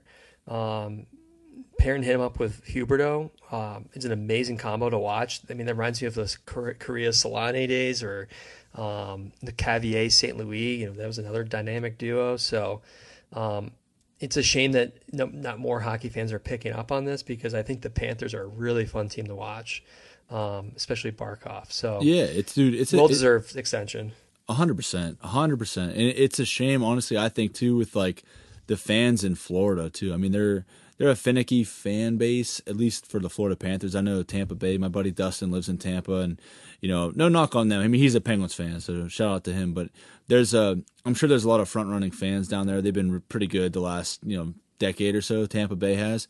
In Florida, I mean, it was always the running joke. I remember you guys went down there. You used to go to the Florida trip for the Penguins and watch them play at Florida and at Tampa Bay. And like you guys used to tell me, you could get like all you can eat seats for $35 or something like that, or amazing deals. Yeah, that's another reason why I like that team. Yeah, exactly. So like, they don't know what they have, and I think eventually they will. Because I agree with you. I think they're right on the cusp of greatness. Honestly, they're a great young team, and getting Barkov, who is so surprising. I think when people hear, and I know this, but if people like the casual fan or the listener that doesn't follow hockey too much, here's the name Alexander or Sasha Barkov, it's crazy to me that he's Finnish.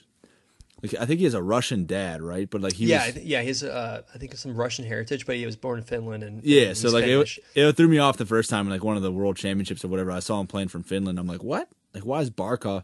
And it threw me off. But I think he's one of the, he could, like you said, he could win the Selke every year. I think it's because he's probably not as flashy, but he probably should be considered, for the Hart Trophy, and should be right up there for, MVP, like I said. So yeah, not only that, but him as a person, I think he's so humble and so soft spoken, just down to earth.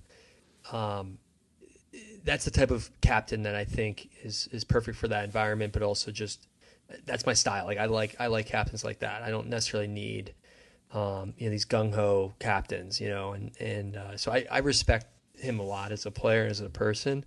Hell yeah. But it's amazing that you look at the Lightning and the Panthers. I mean, they both joined more or less around the same time. I mean, it was just a couple of years difference. I think it was like 91 and for the Lightning, 93 for the Panthers, I want to say. But the Lightning have established a strong fan base. Like, they've, regardless of how they're playing, I mean, they've done a good job of keeping a good fan base. Yet the Panthers have it, and I think that's more of the ownership issue. I don't think it's necessarily on the players. I think it was just the way that the ownership was building the brand. And it's a business at the end of the day, right? It's at that highest level, NHL level, it's a business. And I mean, the Lightning, the Lightning knew how to make that into a business. The Panthers, they didn't, and they're just starting to get into that. I think they're doing it the right way. They're really building the youth programs. They're trying to get fans involved, trying to kind of make their own unique niche of a fan base. Kind of incorporating kind of like a Miami style type of atmosphere in the stadium, and those types of fan appreciation nights, I guess. But they're on the right track, so it's gonna be really fun to see those two teams play in the same division this year now. Not I guess they were last year too, but just a normal environment. Back to normal schedule, yeah. Exactly. And then also too to see you have Vasilevsky and Bobrovsky, two of like the best Russian goalies in the past decade, and you get to see them night in, night out. On top of that, there's other vast number of players on both teams that you're going to be wanting to watch. So definitely fun to watch those two teams go at it. Multiple times throughout the season. It's amazing. I think if you're just a hockey fan in general, you got to catch those games because they're amazing to watch. Yeah, definitely that rivalry. I mean, they played in the preseason the other night, I'm pretty sure, and there was a line brawl in the third. The Bolts took a nice little spanking to them, but yeah, it's great. I mean, the playoffs last year when they met. That was a hell of a series, dude. That was one of the best for a series first round series. I wish it could have been a final series, but it wasn't. But yeah, it's funny. Everyone thinks, okay, Bruins Rangers or Penguins Flyers or Habs Canadians or Habs Leafs, but the Bolts and Cats. I mean, it's getting to be a really fun rivalry to watch. So definitely tune in for those games. Yeah, dude, I really enjoyed it. And I think with Tampa Bay, I mean, you mentioned their fan base, their success. I think 3 Stanley Cups will do that. 04 and in the last 2 years. And also like that plays into what you said about the ownership. I mean, the ownership group has done everything they can to build a top contender there. Obviously they've had great general managers and great coaches with, Stevie Y and just great people in that organization. And I think Florida's right there. I think they got a new owner now, or in the last couple of years, who's kind of, or at least, the ownership group has adjusted and they want to win. They don't want to just turn profits. They want to be one of the best teams in the NHL. And I think they've got the roster to do it, man. They've got a great, great young roster. So I'm pretty excited to see how their season goes this year. And hopefully they won't, or hopefully they can build upon, like you mentioned, whenever the COVID hit that year, they can build upon that. They get a full season and they can run away with that division, or at least be a threat to win that division, because I think that division's wide open. We'll get to the divisions here in a minute in our breakdown in terms of who we think is going to win each division. But a couple other signings I wanted to talk about just real quick too. The Vancouver Canucks, who I think are going to have a breakout year this year. They finally signed Quinn Hughes, their stud defenseman.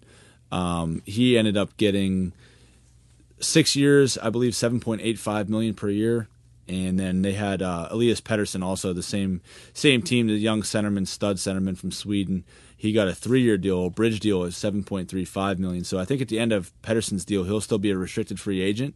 So they have some control on him. But at the end of Quinn Hughes' deal, he's going to be, this is crazy, Jeff. So he just signed a 6-year, $47.1 million deal. He's going to be 27 when he's an unrestricted free agent. Imagine the amount of money that guy's going to get. Quinn Hughes at 27 years old as an unrestricted free agent. I mean, he's going to that might be a $100 million contract. Good for him. He's going to be unrestricted too. So, Vancouver may end up losing him, but I think, and some people knock him. I just drafted him on the fantasy squad, so I'm pretty excited to see how he does. But, some people knock him because he's not the best player in terms of defense, but his production on offense is great. He's great on the power play. He's a one-man breakout, to be honest.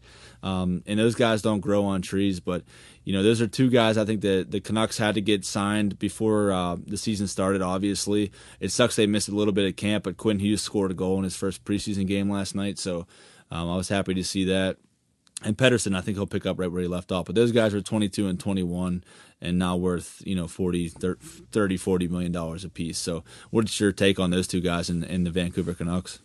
Oh, yeah. I mean, Hughes is a stud, I think. Maybe he's not blocking shots and these huge hits or anything like that, but he is just such a smart defenseman. Impactful just on a breakout, for instance. Like he's going to help make the forwards better, even from the back end. And then, I mean, you think of the Canucks too from a couple of years ago. I think it was Vegas that they played in the playoffs before they got knocked out. I think they played Vegas for that COVID tournament style playoffs. Yeah, in the bubble. Yeah. Yeah, if you remember, they looked so good. I thought they looked like they had this extra gear, all these young guys. I just thought the Canucks were going to be unbelievable the next year. And they came out flat. Like they weren't the same team. I don't know why. I wish I had more information on it, but they just didn't have a great year, I thought. So yeah, I would expect them for this year to be, taking that next step because they have the pieces there. Thatcher Demko, I think, is a great goalie. JT Miller, Bozer and Horvat, Hughes. I mean, they got Oliver Ekman. They got Ekman Larson now from Larson. From the yeah, Coyotes, so they have all the pieces, I think, and the youth. I mean, it's just that extra gear. I'm saying that you get that from the youth. So. All their players, Pettersson, they're all young still, and it's just a matter of can they stay healthy because whether it's Pettersson or Hughes, yes, they do get injured, So yeah, just like every other team, if you can avoid the injury bug, that's a huge gift at the end of the day. So. Yeah, 100%, man. I look for them to have a nice breakout year, as I mentioned, and I'm happy to see those guys get signed. And I think the most notable restricted free agent still yet to be signed, so we'll see how it happens, is Brady Tkachuk in Ottawa. So I think from whatever I've seen, rat. Yeah, I'd love to have Tkachuk. Either one, probably Matthew more. I hate him, but you're right. I would love him if he was on my team. Yeah, 100%. He's an absolute rat, but he can score. And both him and his brother are just savages. But he's reportedly he wants a bridge deal, like a 2 or 3 year deal, and I don't blame him because those guys want to wait till the salary cap goes up a little bit. But honestly, man, I don't think the salary cap's going up anytime soon. I'm pretty sure the players, based on the collective bargaining agreement, they owe the owners a lot of money based on the last year and a half of the lost revenues from the NHL, and they have to make up for 50% of it. So not to get too nerdy on the collective bargaining agreement, but from everything I've read, I'm pretty sure the salary cap's going to go up $1 million per year probably for the next decade. I wouldn't be surprised if it's the player, they're going to have to renegotiate or something, because I don't think the players could ever make that back. But we'll see what Brady Tkachuk signs for, because the Senators want him at least for a 6 or 7 year deal. If they can get him an 8-year deal like they got with Thomas Chabot, their young stud defenseman, they'd be happy to do that. But I could see, honestly, Brady Tkachuk, his dad, Big Walt, Keith Tkachuk, held out. Matthew Tkachuk, his older brother, held out in Calgary, and now he's holding out too. So that must be the Tkachuk way, but they eventually get it done, and they're worth every penny to be honest, as we mentioned. So we'll see what happens with that.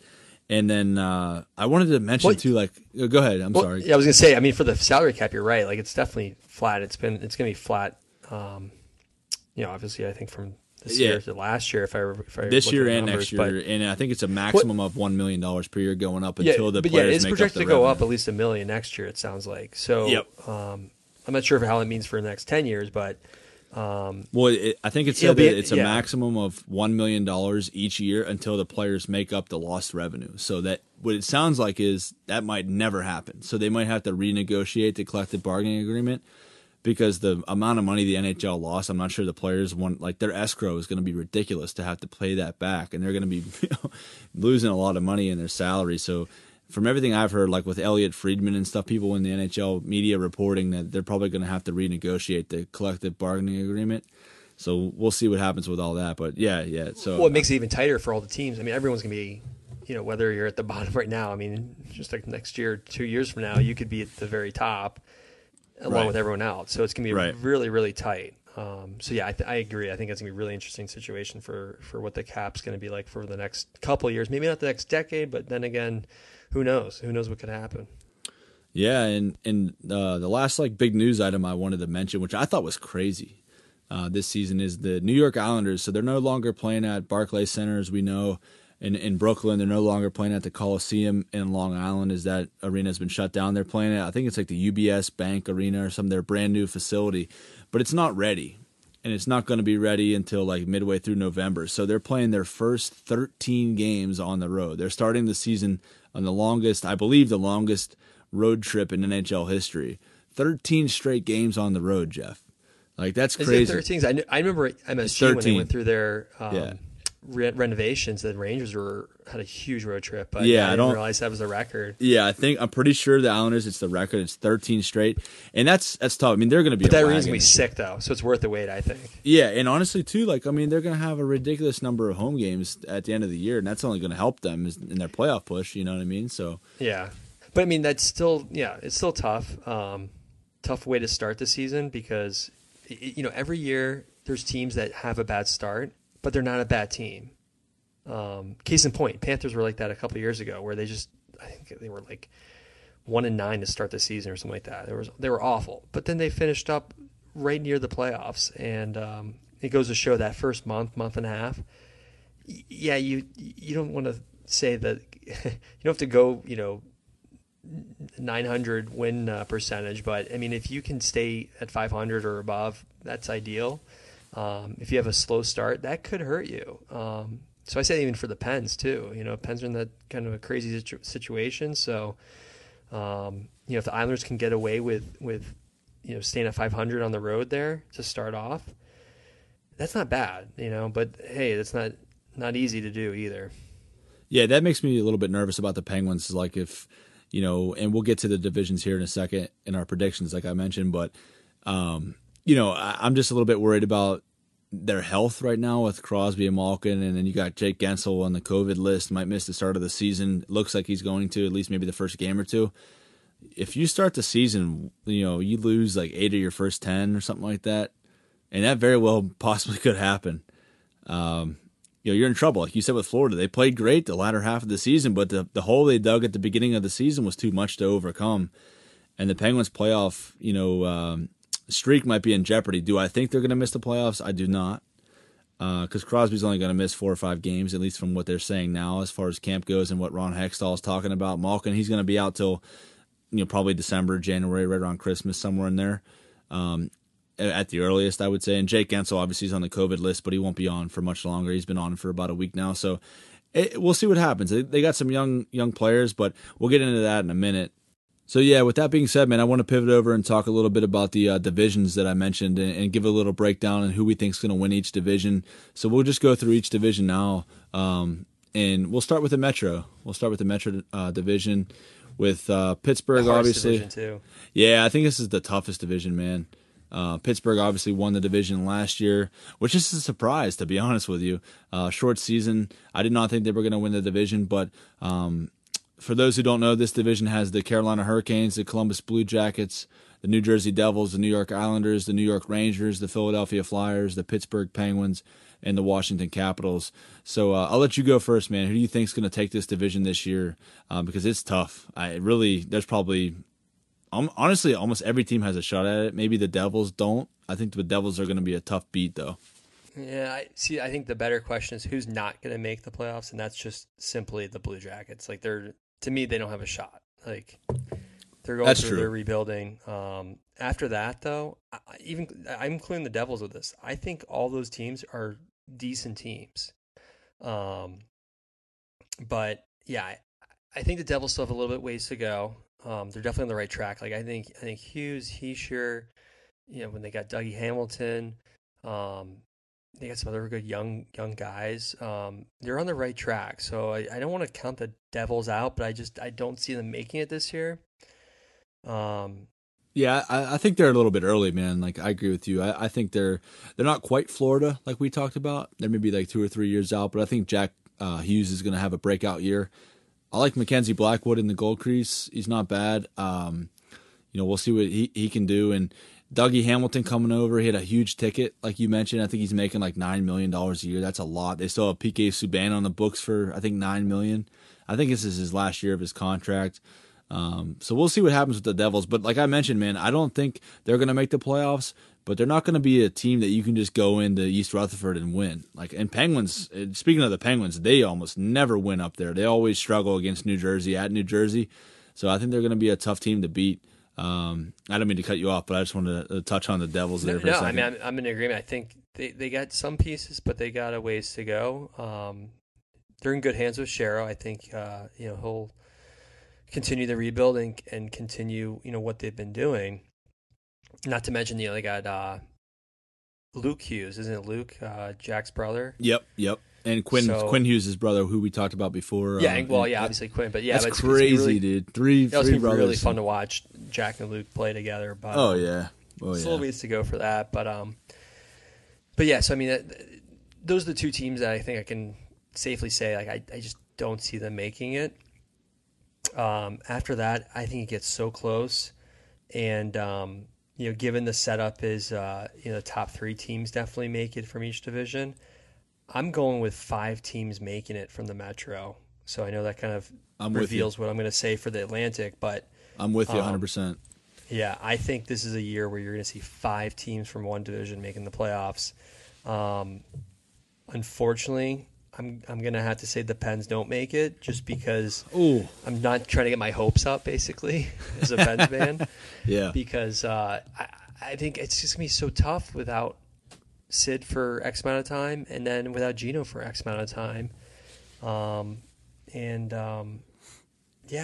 hope I'm wrong. I really, really hope I'm wrong, but it just feels like this is just not the same team it was last year. So that said, it leaves the Caps, Islanders, Canes, Flyers, Rangers is how I look at it. Those are the 5 teams I think are going to make it into the playoff race, or into the playoffs, I should say. But if I had to pick the division winner, I'm going to go out there. I'm going to say it's going to be the Rangers. I think the Rangers are going to surprise a lot of people. They're way ahead of schedule, I think, from the rebuild that they were anticipating. And that helps, getting good draft picks, whether it's Capo Caco or Lafreniere. I just think that they're going to be surprising a lot of people this year. Fox, Condre Miller on the blue line there. I really like how this team's going to probably hopefully perform from a standpoint of being exciting hockey to watch. So that's why I look at it. I still think the Canes are going to be a top team. Although it's so weird what they did with their goalie situation. Yeah, I agree, man. I don't understand. It doesn't make any that at sense, all. but that's what happened. And, I'm interested to see how Anderson holds up for a full season, but Ranta's more than capable too. Yeah. Then So again, so yeah. Then again, I thought Mrazek and Nedeljkovic I forgot his well, yeah, full that's what I name. was gonna say, man. For Butchering it, but those yeah, who they're don't good know, goalies. dude, like they had the Hurricanes had a Calder finalist, a Rookie of the Year finalist, Alex Nedeljkovic, and traded him to Detroit. Stevie Y on it again up there in Detroit. And I mean, they ended up getting Freddie Anderson, who I think is going to have a breakout season. Honestly, I mean, I don't want to say breakout season because he's had great seasons before, but I think the being out of the Toronto pressure will do him well. And I'm hopeful because he's on my fantasy team. He's my fantasy goalie. So Yeah, I we'll was gonna see say how that you're goes. biased because you have him for fantasy. But that's the reason I picked him, man. I thought like he's a great goalie, but getting out of the shadow of the Toronto media might do him well. And but Toronto, we'll see. Toronto wasn't too bad on him for being a Swedish goalie. I You'd know. be really hard on him, but they weren't too bad. But it's Toronto, dude. Like if you don't win every game, it's the end of the world. Oh yeah, So, I mean like, Toronto, Philly are the last places I would want to play as a goalie, but. Or just in general. But I mean, he is getting older. He's not holding up. He's been injured a lot lately. So yeah, I would just be concerned of those things if I'm the Canes. Why get rid of Neds and Mrazek? I thought Mrazek was, he got hurt too. So it's not to say that he didn't have the injury bug, but I liked Mrazek. I think he plays really good hockey. You know what's funny about Mrazek, dude? I saw a tweet today. It summed up the Toronto Maple Leafs media and their fans so well. It was, and I agree with you on Mrazek. I think he's a good goaltender. Is he a goaltender that's a championship caliber goaltender? I don't really think so. I think he can get you to the dance. I'm not sure he can win it for you. Doesn't mean the Canes couldn't win without him, or they couldn't win with him. I don't think he'd be the reason. But it was a funny tweet. It said like, Mrazek was the goaltender for the Canes for the last few years, and everybody was always saying, well, the Hurricanes are really good up front. They got a good blue line. They're just lacking in goal. But the minute he puts on the Maple Leaf crest, oh, this is the best Maple Leaf team we've ever seen. They don't have any holes and blah, blah, blah. It was so funny how, like, the Maple Leafs media and their fans just think they're going to win every year. They're the Dallas Cowboys of the NHL. They blow it every single year, and I honest to God, there's no way they're beating either Tampa. They might beat Boston if they get them in the playoffs. I doubt it. Boston has their number, and they're like Boston is Toronto's big brother, so to speak. But honestly, like it sucks for Toronto. I just don't see them getting out of it. And I don't want to jump to that division yet. But like, dude, I agree with you. I think the Blue Jackets have no chance. I'm not sure why. I said at the beginning, most every team in this division has a chance. The Blue Jackets are toast. If I had to pick, I'm saying Carolina wins the division. I just think the goaltending is comparable to what they had last year, if not a little bit better. If you look at Freddie Anderson, I think he's a little better than Mrazek. He's not the best goaltender in the NHL, but they were pretty good without him. They went to the Stanley Cup or the Eastern Conference Final. A couple of years ago. So I think they can get to that again with a full season here. The Islanders are going to be right there, dude. They're just a tough team to play against, well coached. Just an absolute idiotic move still by the Capitals to get rid of Barry Trotz over a couple $1 million. But one of the best coaches in the NHL. I think they're right there. And honestly, dude, I like the range. I think it's 5 teams out of this division as well. So I'm going to go. I said the Hurricanes are going to win the division. I'm going to say Hurricanes, Islanders, Rangers, Penguins, Flyers make the playoffs. I think the Washington Capitals are going to miss the playoffs. I don't know what's going to happen with Ovechkin. I just saw tonight in the preseason he got hurt. He hit Travis Konechny, and we're recording this on Friday night. For those who are wondering, when I said tonight he got hurt, but he hit Travis Konechny of the Flyers and got up awkwardly and hobbled off the ice. That looked to be a left leg injury. Now, as many people will know, based on Ovechkin's past, the Russian machine don't break, so he might be back quick.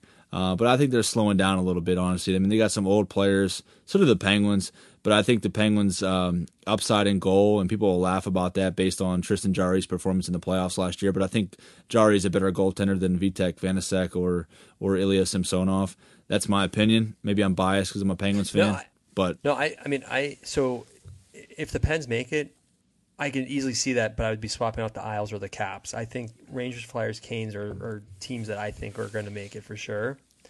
I actually think the Isles are going to be figured out this year. You think? Yeah, I'm not saying that they're not well coached or anything like that, but I just think their style is just going to be very predictable, and I think teams are going to figure that out. They're going to know how to beat them this year. And the Caps, I didn't see the hit. I just sound like Ovechkin went after Konechny, though. It was actually he hurt himself on the hit that he was given. Yeah, he did. You did. Yeah. So it was an awkward. It wasn't like a dirty hit or anything. It was just kind of like an awkward. Coming up the left. Yeah. So I don't know how serious it is, but still, like, injuries are going to show up for every team. If they did lose Ovi for some amount of time, I still think the Caps are a fairly decent, deep team. But then again, I could see them just not playing as well as maybe they're anticipated to. Oshie kind of gets hot and cold. Ovi's getting older. Same with Kuznetsov. He kind of goes hot and cold. And, their goaltending, I'm not sold on Samsonov. I think Vanacek isn't that bad, but even then, I don't know if he's really going to be a true number one goalie in the future. Yeah, I agree. I'm in the boat of, as a Pens fan, but just as a goalie fan, I like Jari. I'm not sure why people are really trying to run him out of town. It was a horrible play he made, and then he didn't really rebound that well for the next game. But I like Jari. I think he's a good goalie. I don't see him, just totally becoming a bust overnight here. I still think he's got a ways to go to develop, but he's on the. I just don't see him not, being the solid goalie that I think he is, and we've seen it too. So, not really crappy end of the year for him, but I don't see him continuing with that trend.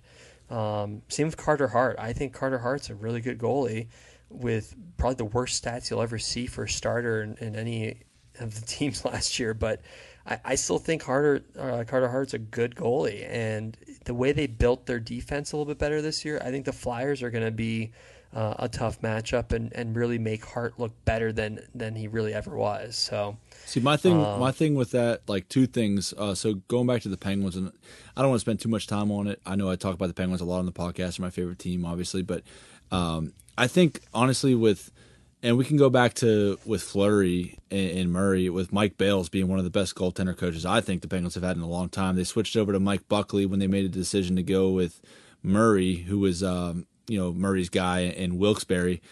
And then, if I'm not mistaken, if I'm not wrong here, I'm pretty sure they fired him, right? They have a new goaltending coach. Yeah, Andy Chiato, I want to say. Yeah, I think it's Chiato or something. Chiato, I always butcher everyone's names. Yeah. I'm like Don Cherry on here, probably butchering everyone's names. Dude, I love Don Cherry. I'm pretty sure he used to do it on purpose. Did you ever see PK Subban's impression of Don Cherry?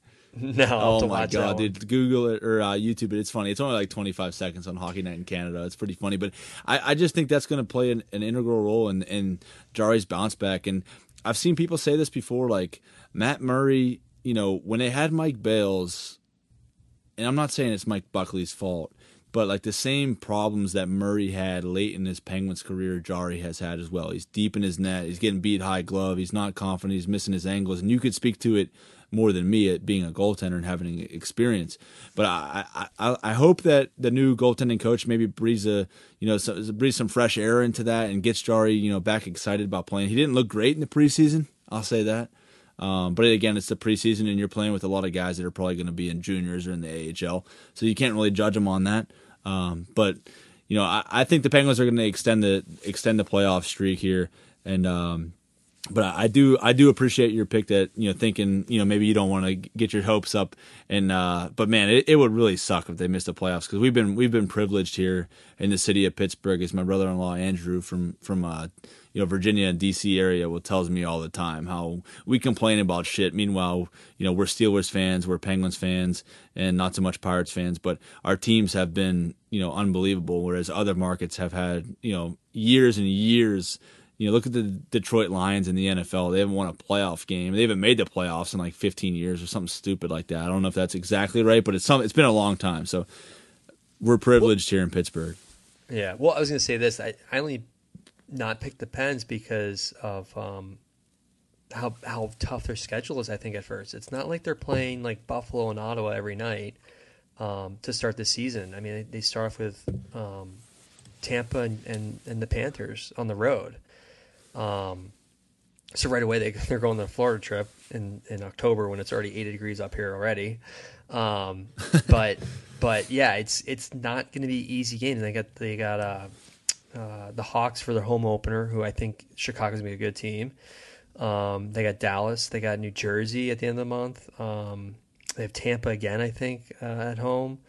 I'm trying to remember who else is on the list, but there's like 8 or 9 games in the month of October that none of those are going to be easy wins. So if they start off, 1-7 or 2-6, or they're not getting points from overtime or shootout losses, they could be in a huge hole right from the get go, and that's where that could be detrimental to the season.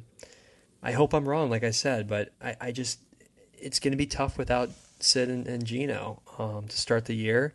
Yeah, it's gonna be interesting to see what they do to help, change the style, which I don't think they will. I think I think Sullivan will keep to what he's comfortable with. I've told this to you that I always believed in that moving Gensel to center. He was a centerman back in college.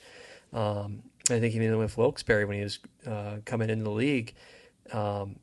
Making him like a defensive centerman, almost like a way Suzuki is for Montreal, where he's just out there like a gnat and taking up space, taking up lanes, using his hockey IQ and just playing a smart game and shutting down the other opponent's first line. That's what I would be looking for, especially when you have if you had Gensel, Kapanen, and Zucker on the wings. That's a fast line. I would love to see that line play, but I don't think they would ever do that. Right. But I think the way you're going to win games is 2-1, 1-0, or just getting to overtime and maybe losing 3-2 or something like that.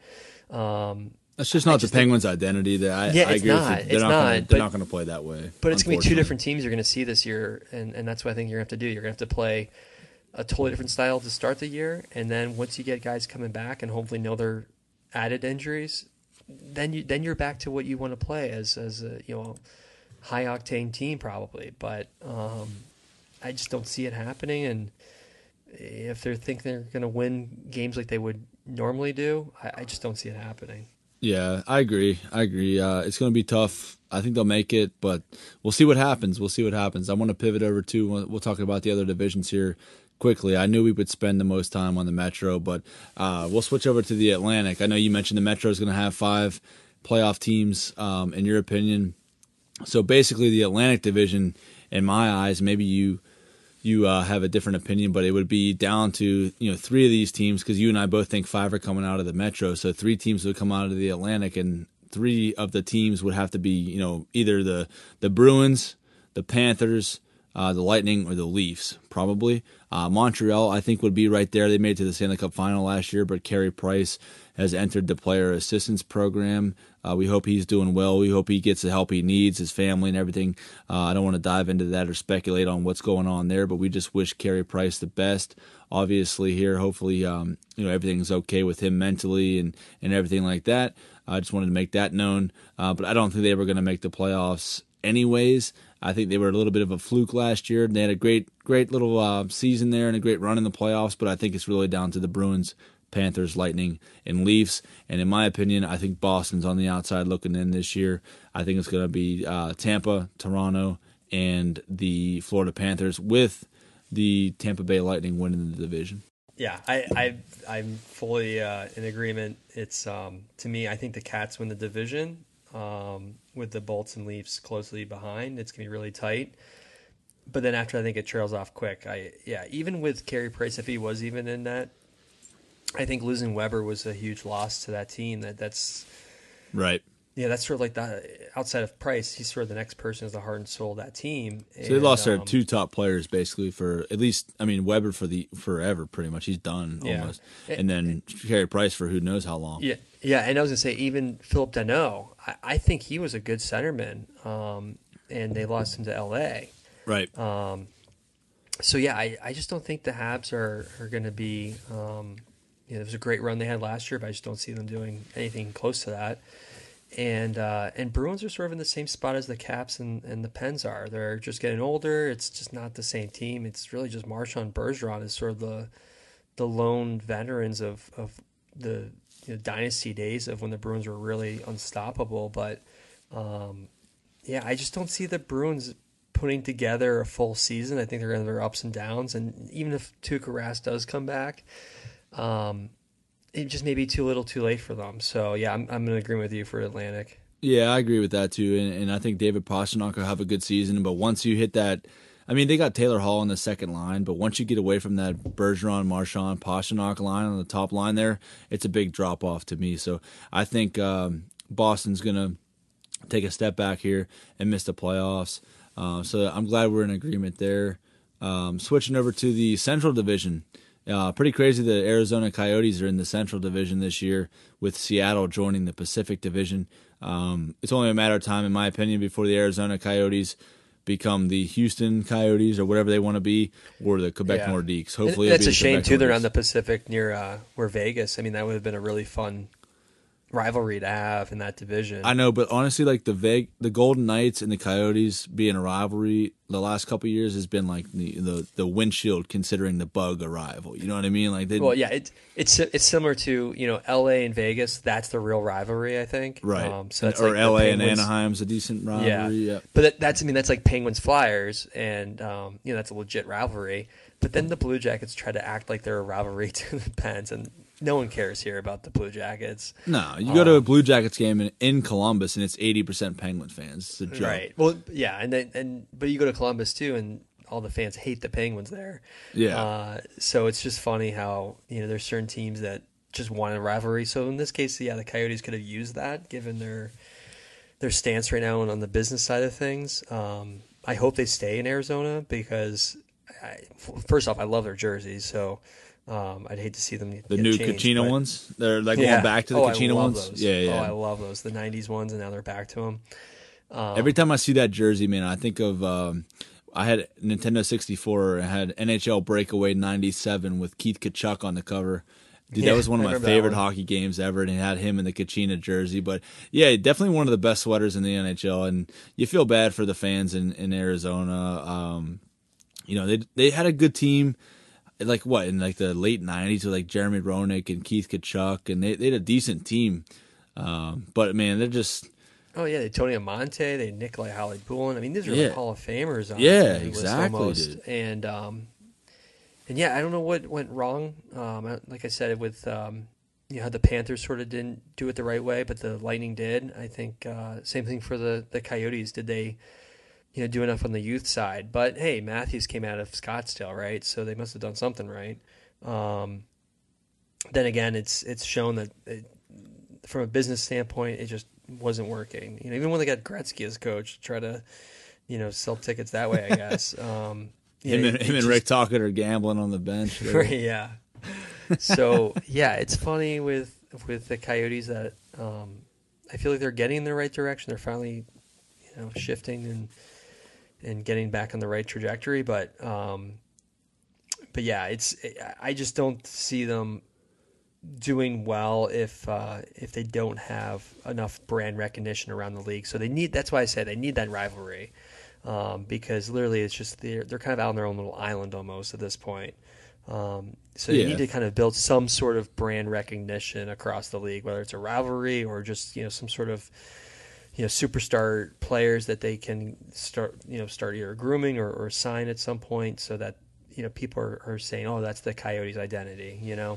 Yeah. So the only thing with the Coyotes, two things. To your point about signing a superstar player, the only thing I can see is potentially if they could back up the Brinks truck for Austin Matthews in like 2 more years or whenever he's an unrestricted free agent with the Leafs. Would he leave Toronto? I don't know. But if he was going to leave Toronto, I could see him going to Arizona. But honestly, I think with them moving to the Central Division, them having issues with the city of Phoenix and Glendale, of getting a new arena, it's only a matter of time to me before they move. And it'd be nice to see them go to Quebec. That'd be sick to be the Nordiques again. And be in the Central Division would make sense. But I know Houston wants a team too. But we'll see what happens with them. As far as the division goes, I think 4 teams are going to make the playoffs out of this division. I think hopefully, me being a closet fan and a big Nathan McKinnon fan and Mika Rantanen fan, I watch almost every Avalanche game every year. I think the Avalanche are going to win the division. I think they're going to win the President's Trophy as well. I think they'll be the best team this year. It's big question marks for them, man. I'd like to get your opinion just quickly too, like on them.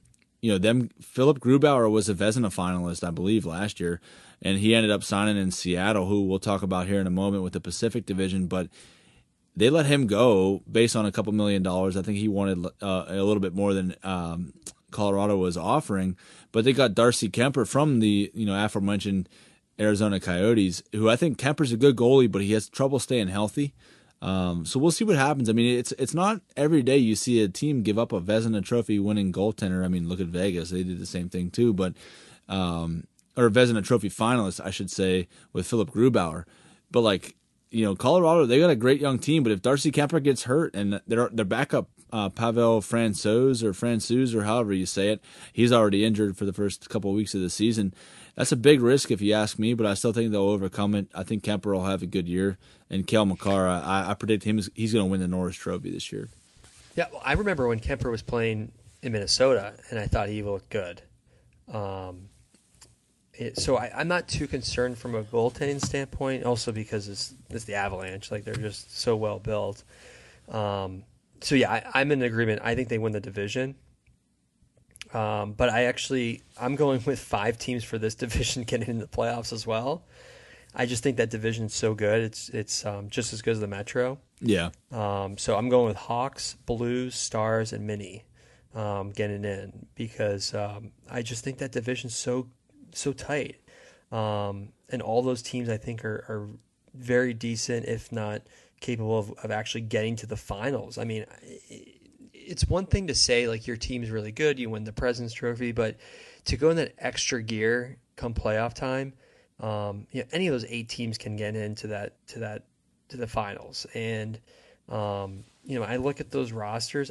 I think like even the Hawks have so many good young players, and they're getting Taves back this year too. Yeah, and I'm biased because I'm a closet Hawks fan as well. Like being in Chicago and tracking them, the way that the Pens were in the mid 2000s. That's how the Hawks were. They drafted Taves, drafted Kane, and took off from there. But yeah, I just think that division, it's going to be 5 teams out of that division too. Blues are still the Blues. They still solid team. Stars, very much so decent. And then Minnesota's really taken off from being kind of this non-exciting defensive style team to they're pretty fun to watch. So Kirill Kaprizov is so fun to watch, man. I agree with you, dude. I know I mentioned 4 teams. I still think it's going to be 4. I appreciate your pick on 5. I love Kirill Kaprizov. I think it's going to be the Avalanche, like I said, to win the division. I think Minnesota, St. Louis, and I'm going to throw the Winnipeg Jets in there. I think the Winnipeg Jets are going to surprise some people. I don't know why. I think Pierre-Luc Dubois will have a better year this year. They've got one of the best goaltenders in the NHL, and Connor Hellebuck. He can steal any game.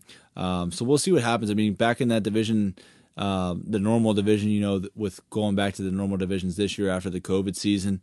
In Dallas, they're always a big question mark for me. They've got some great young talent, good veteran leadership.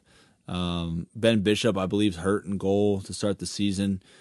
Jake Ottinger, I think it's how you say his name, is going to be the goaltender, at least to start the season, and he's the future there. But so they always kind of make me a little bit nervous, I think. But I appreciate your pick, with five teams coming from the Central.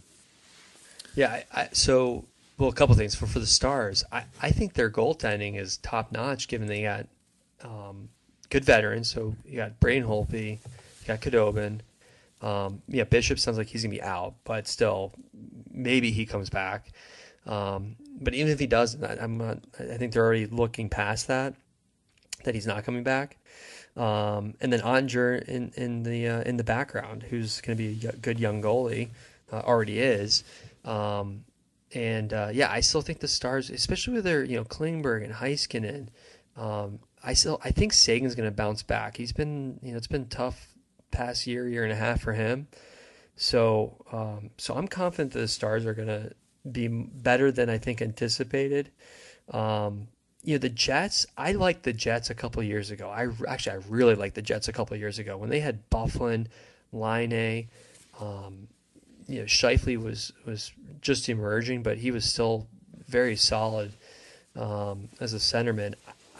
I think they were playing Vegas, and I want to say that was the 2018 playoffs. I can't remember, but I remember in the playoffs they looked great. And I forgot someone got injured. Maybe it was Scheifele or someone went down, and And it was this crazy series. I'm almost positive it was Vegas. But I remember saying to myself, man, Jets, they're going to be so good for a couple of years if they can keep these guys together. But you know what? They didn't. Line A left. Bufflin, left for various reasons. They just sort of lost their identity, that mojo. I like them. I think Hellebuck's a good goalie. I like Scheifele. He's a really smart player. But I just don't see them doing what I thought they could have been doing had they, kept a lot of the sort of that core intact. Yeah, I appreciate that. Yeah, we'll see. I appreciate that insight and that take there too, and I agree. I think they were a better team, obviously, when they had Laine and they had Bufflin, and I just for me, the last thing I'll say on this division is I like Paul Maurice as a head coach. I think he's a good motivator, a good coach. And yeah, I could see them. Yeah, they have a young, defensive core. I could see them getting in. I think Pierre-Luc Dubois will have a better season this year, but it remains to be seen. It's a tough division for them. And I honestly, like you said, man, I wouldn't be surprised if Dallas. I wouldn't be surprised if Nashville. There's some teams that could still make some moves here. We'll see what happens, but I'm excited for that division. But I do think Colorado is going to run away with it. Switching to the Pacific, the last division here. Like I mentioned, so I had 4 teams coming out of the Central. I got 4 teams coming out of the Pacific. And I think the best team in this division, far and away, is the Vegas Golden Knights. 2 big things for me, for them this year, is center depth. Obviously, they had center depth issues last year. They've got great wingers in Riley Smith, Jonathan Marchessault, Mark Stone. Mark Stone's the best defensive forward in hockey right now, probably, you could argue. But they have center depth issues. I know they were in on Jack Eichel. We'll see what happens with that. Jack Eichel would be a huge spark to that team who needs some scoring and some some bodies down the middle there. They're very, very light in the center position. And then in goal, man, we talked about Marc-Andre Fleury going over to Chicago. And Pete DeBoer, he's going to be, his ass is on the line right now. He's the head coach for the Vegas Golden Knights, if you don't know. And it's kind of like Mike Sullivan, where Mike Sullivan, his guy was Matt Murray. And they let Marc-Andre Fleury go to the expansion draft. Same thing with Pete DeBoer. His guy is Robin Lehner. And we'll see if Robin Lehner can carry the workload. Last year, he was the starting goalie coming out of camp, got injured. Marc-Andre Fleury went in, played unbelievable hockey, and Vegas really couldn't deny it. I mean, they couldn't go back to Lehner whenever he came back because Fleury was playing so well, and Fleury ended up winning the Vezina Trophy. Fleury getting traded as a Vezina Trophy winner the year before is crazy to me. Chicago is pretty lucky to get that. But we'll see what happens with Robin Lehner, man. But I think he can do it, and I think this division is pretty weak, to be honest. That's why I think Vegas, no matter what, can probably win it pretty easily. I think Vancouver will be their biggest competition. We talked about them a little bit ago with Elias Pettersson and Quinn Hughes signing, JT Miller, Brock Besser, all those guys on that team, Thatcher Demko in the cage. I think they're a pretty good team. And I think Edmonton's going to make the playoffs. I think they're barely going to squeak in just based on Connor McDavid's production. I just don't see how they've improved really at all to me in the offseason. They got the same goaltender. They really didn't add anything up front of significance. To me, in my opinion, Oilers fans might think differently, but I think they'll still get in because I think Calgary, I honestly wouldn't be surprised if Calgary ends up trading Johnny Gaudreau at some point, either before the season starts, which would probably be a shock, or during the season. Anaheim, LA, obviously rebuilding. And I think the Seattle and San Jose is rebuilding too, and they're dealing with some issues with their leading scorer, and Evander Kane, I don't want to get into, but he's just all over the place with all kind of problems. But I think the Seattle Kraken are going to make the playoffs. I think they're going to be a team, Jeff, like you mentioned, the Penguins should play. They're going to be a tough team to beat, kind of like when Minnesota came into the NHL. You had to beat them 1-0. You had to beat them 2-1. They're going to be a tough, gritty team. They don't really have any superstar players. They've got a great goaltender in Philip Grubauer. Chris Drieger's their backup, so they're solid in net. They've got Mark Giordano on the back end, Jamie Alexiak. They're pretty decent. So I think they're going to be a pretty good team. I'm not saying they're going to win the Stanley Cup or anything, Jeff, but I think they're going to make the playoffs, and they're going to be a very, very tough team. And I think it'll be a very raucous building to try to go into. Climate Pledge Arena? I think Jeff Bezos funded it. To go in there and get a win, it's going to be tough. What do you think? Yeah, well, so yeah, I got 3 of the teams. I only have 3, but I got 3 of the 4. Vegas, I think, they're going to run away with it. I don't see any reason why they couldn't. Then again, with all of my picks, anything can happen. Injuries, trade deadline. I mean, like, who knows what can happen? This is going to be, I'm going to look back probably 6 months from now and be like, oh my God, why was I picking these guys? I'm going to have you back on right before the playoffs, and we're going to talk about how bad our picks I screenshot all of my picks. I send them out every year to you and Zach and Johnny, and I know. I save them just so I look back and say, wow, I got this wrong pretty bad. But yeah, I think the Knucks make it. I think they're definitely a solid team, and they may even make a run for Vegas's money as a division winner. I just think they're such a good young team still. And then I have the Oilers coming in just after that. Anytime you have McDavid, I think that team is just gonna be just as good as last year and enough to make the playoffs. Maybe not playing good playoff hockey yet, but for regular season, they're going to make the playoffs. Yeah. But yeah, I who knows what can happen, like I said, but Seattle, I think they need another year or two. I think they got some really good young players, like Morgan Geekie, I think he's going to be a great player. But they still got a ways to go, I think. I don't see them making it. I don't see Calgary making it. Sharks, oh, God bless them. They're not going to be even close, but I know they'll try. So I just think that if I'm not right about the Metro having 5 teams making it, I'm definitely right about 5 teams making it from the Central, because I just think the Pacific is just so spread out where you have some really good teams and really, really bad teams. Yeah, I agree. I know I said 4-4, but I wouldn't be surprised. And I think the Pacific's the worst division in hockey. And it's unfortunate just looking back at it. I know we talked about it at the fantasy draft the other night, but looking at some of the guys in the Pacific Division that used to be, top tier guys in fantasy hockey, like Brent Burns and Drew Doughty, and just kind of how like they've gotten older and the teams have gotten worse. It's pretty wild to see, but the changing of the guard in the NHL. But I appreciate your picks, and we'll definitely have you back on to evaluate them and give a preview for the playoffs. And hopefully we'll have you back on more than that, because this has been a blast, man. I really enjoyed it. I hope you had a good time on here. I know the listeners will have fun, and can't thank you enough for taking the time to come on, man. Yeah, thanks for having me. It's been fun listening to you, and I hope this was a good episode, and I can't wait to come back on at some point, because I'd love to come back to some of these picks and just to see where we're at. And real quick, I'll throw my Art Ross and other award winners. So Art Ross, I'm going McDavid, Hart McDavid, Norris Makar, Vezina. I'm doubling down. So last year I said it was going to be Carter Hart. I'm saying it's Carter Hart again. Oh, boy. Even though it was way off last year, I'm going to go with it again. Calder, I'm going Cole Caulfield if he can stay healthy. And for the Rocket Richard, I'm going Kucherov. I just think he's going to be lighting up all season. So those are my picks. Can't wait to go back to them in a few months. Yeah, I appreciate that. I'll give mine too real quick too before we sign off here. But so Art Ross, again, I'm going to go McDavid, Hart, McDavid, Rocket Richard. I'm going Austin Matthews. I think he's going to get 50 to 55 goals. That's my opinion. Vezina, this is tough, man. This is real tough. I'm going to say Vasilevsky. It's hard to bet against him.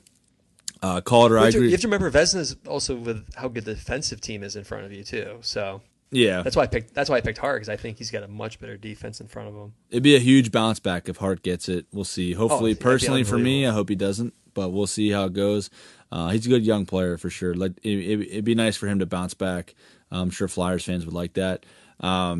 And Calder, I agree with your Cole Caulfield pick. He's out a little bit, I think, to start the season, but I think he's Trevor Zegras, the stud young player for the Ducks, who's good friends with Caulfield, predicted that Cole Caulfield will get 40 goals this year. So I'll be surprised, if that happens. He's right behind him, as well as Spencer Knight. I think if Bobrovsky doesn't play well, Spencer Knight, I think, can definitely fill a number one role. Oh, 100%. I can't believe they traded for Bobrovsky after they already drafted Spencer Knight. Just an unbelievable move by the Florida Panthers. And who did you have for your Norris? I had Makar, but I know you're going to say Makar because you have him for your fantasy team. Yeah, and I'm an Avalanche closet fan, but I think Makar is one of the best defensemen in the NHL. So I could see him or Quinn Hughes getting it, and they were up for it last year. So Or no, sorry, I'm sorry. They were up for Calder Trophy, and people were mad that Makar got it and Quinn Hughes didn't, even though Makar played less games. But I think Makar's a better player than Quinn Hughes. But, with that being said, I hope you guys have a hell of a week. The NHL season starts on Tuesday night. Cannot wait. The Penguins are playing the Tampa Bay Lightning for the banner-raising game down there on ESPN. The following night, unfortunately, I think Ryan Reeves got hurt. He might be back, but we'll see. But it's the Rangers and the Capitals, a little bit of a revenge game for when Tom Wilson ragdolled Artemi Panarin last year. So we'll see what happens with that. Hopefully Reeves is there and he can pump Tom Wilson's eyes shut. We'll see how that goes. But, with that being said, I hope you guys have a hell of a week. And remember, if I don't see you around here, I'll see you around here.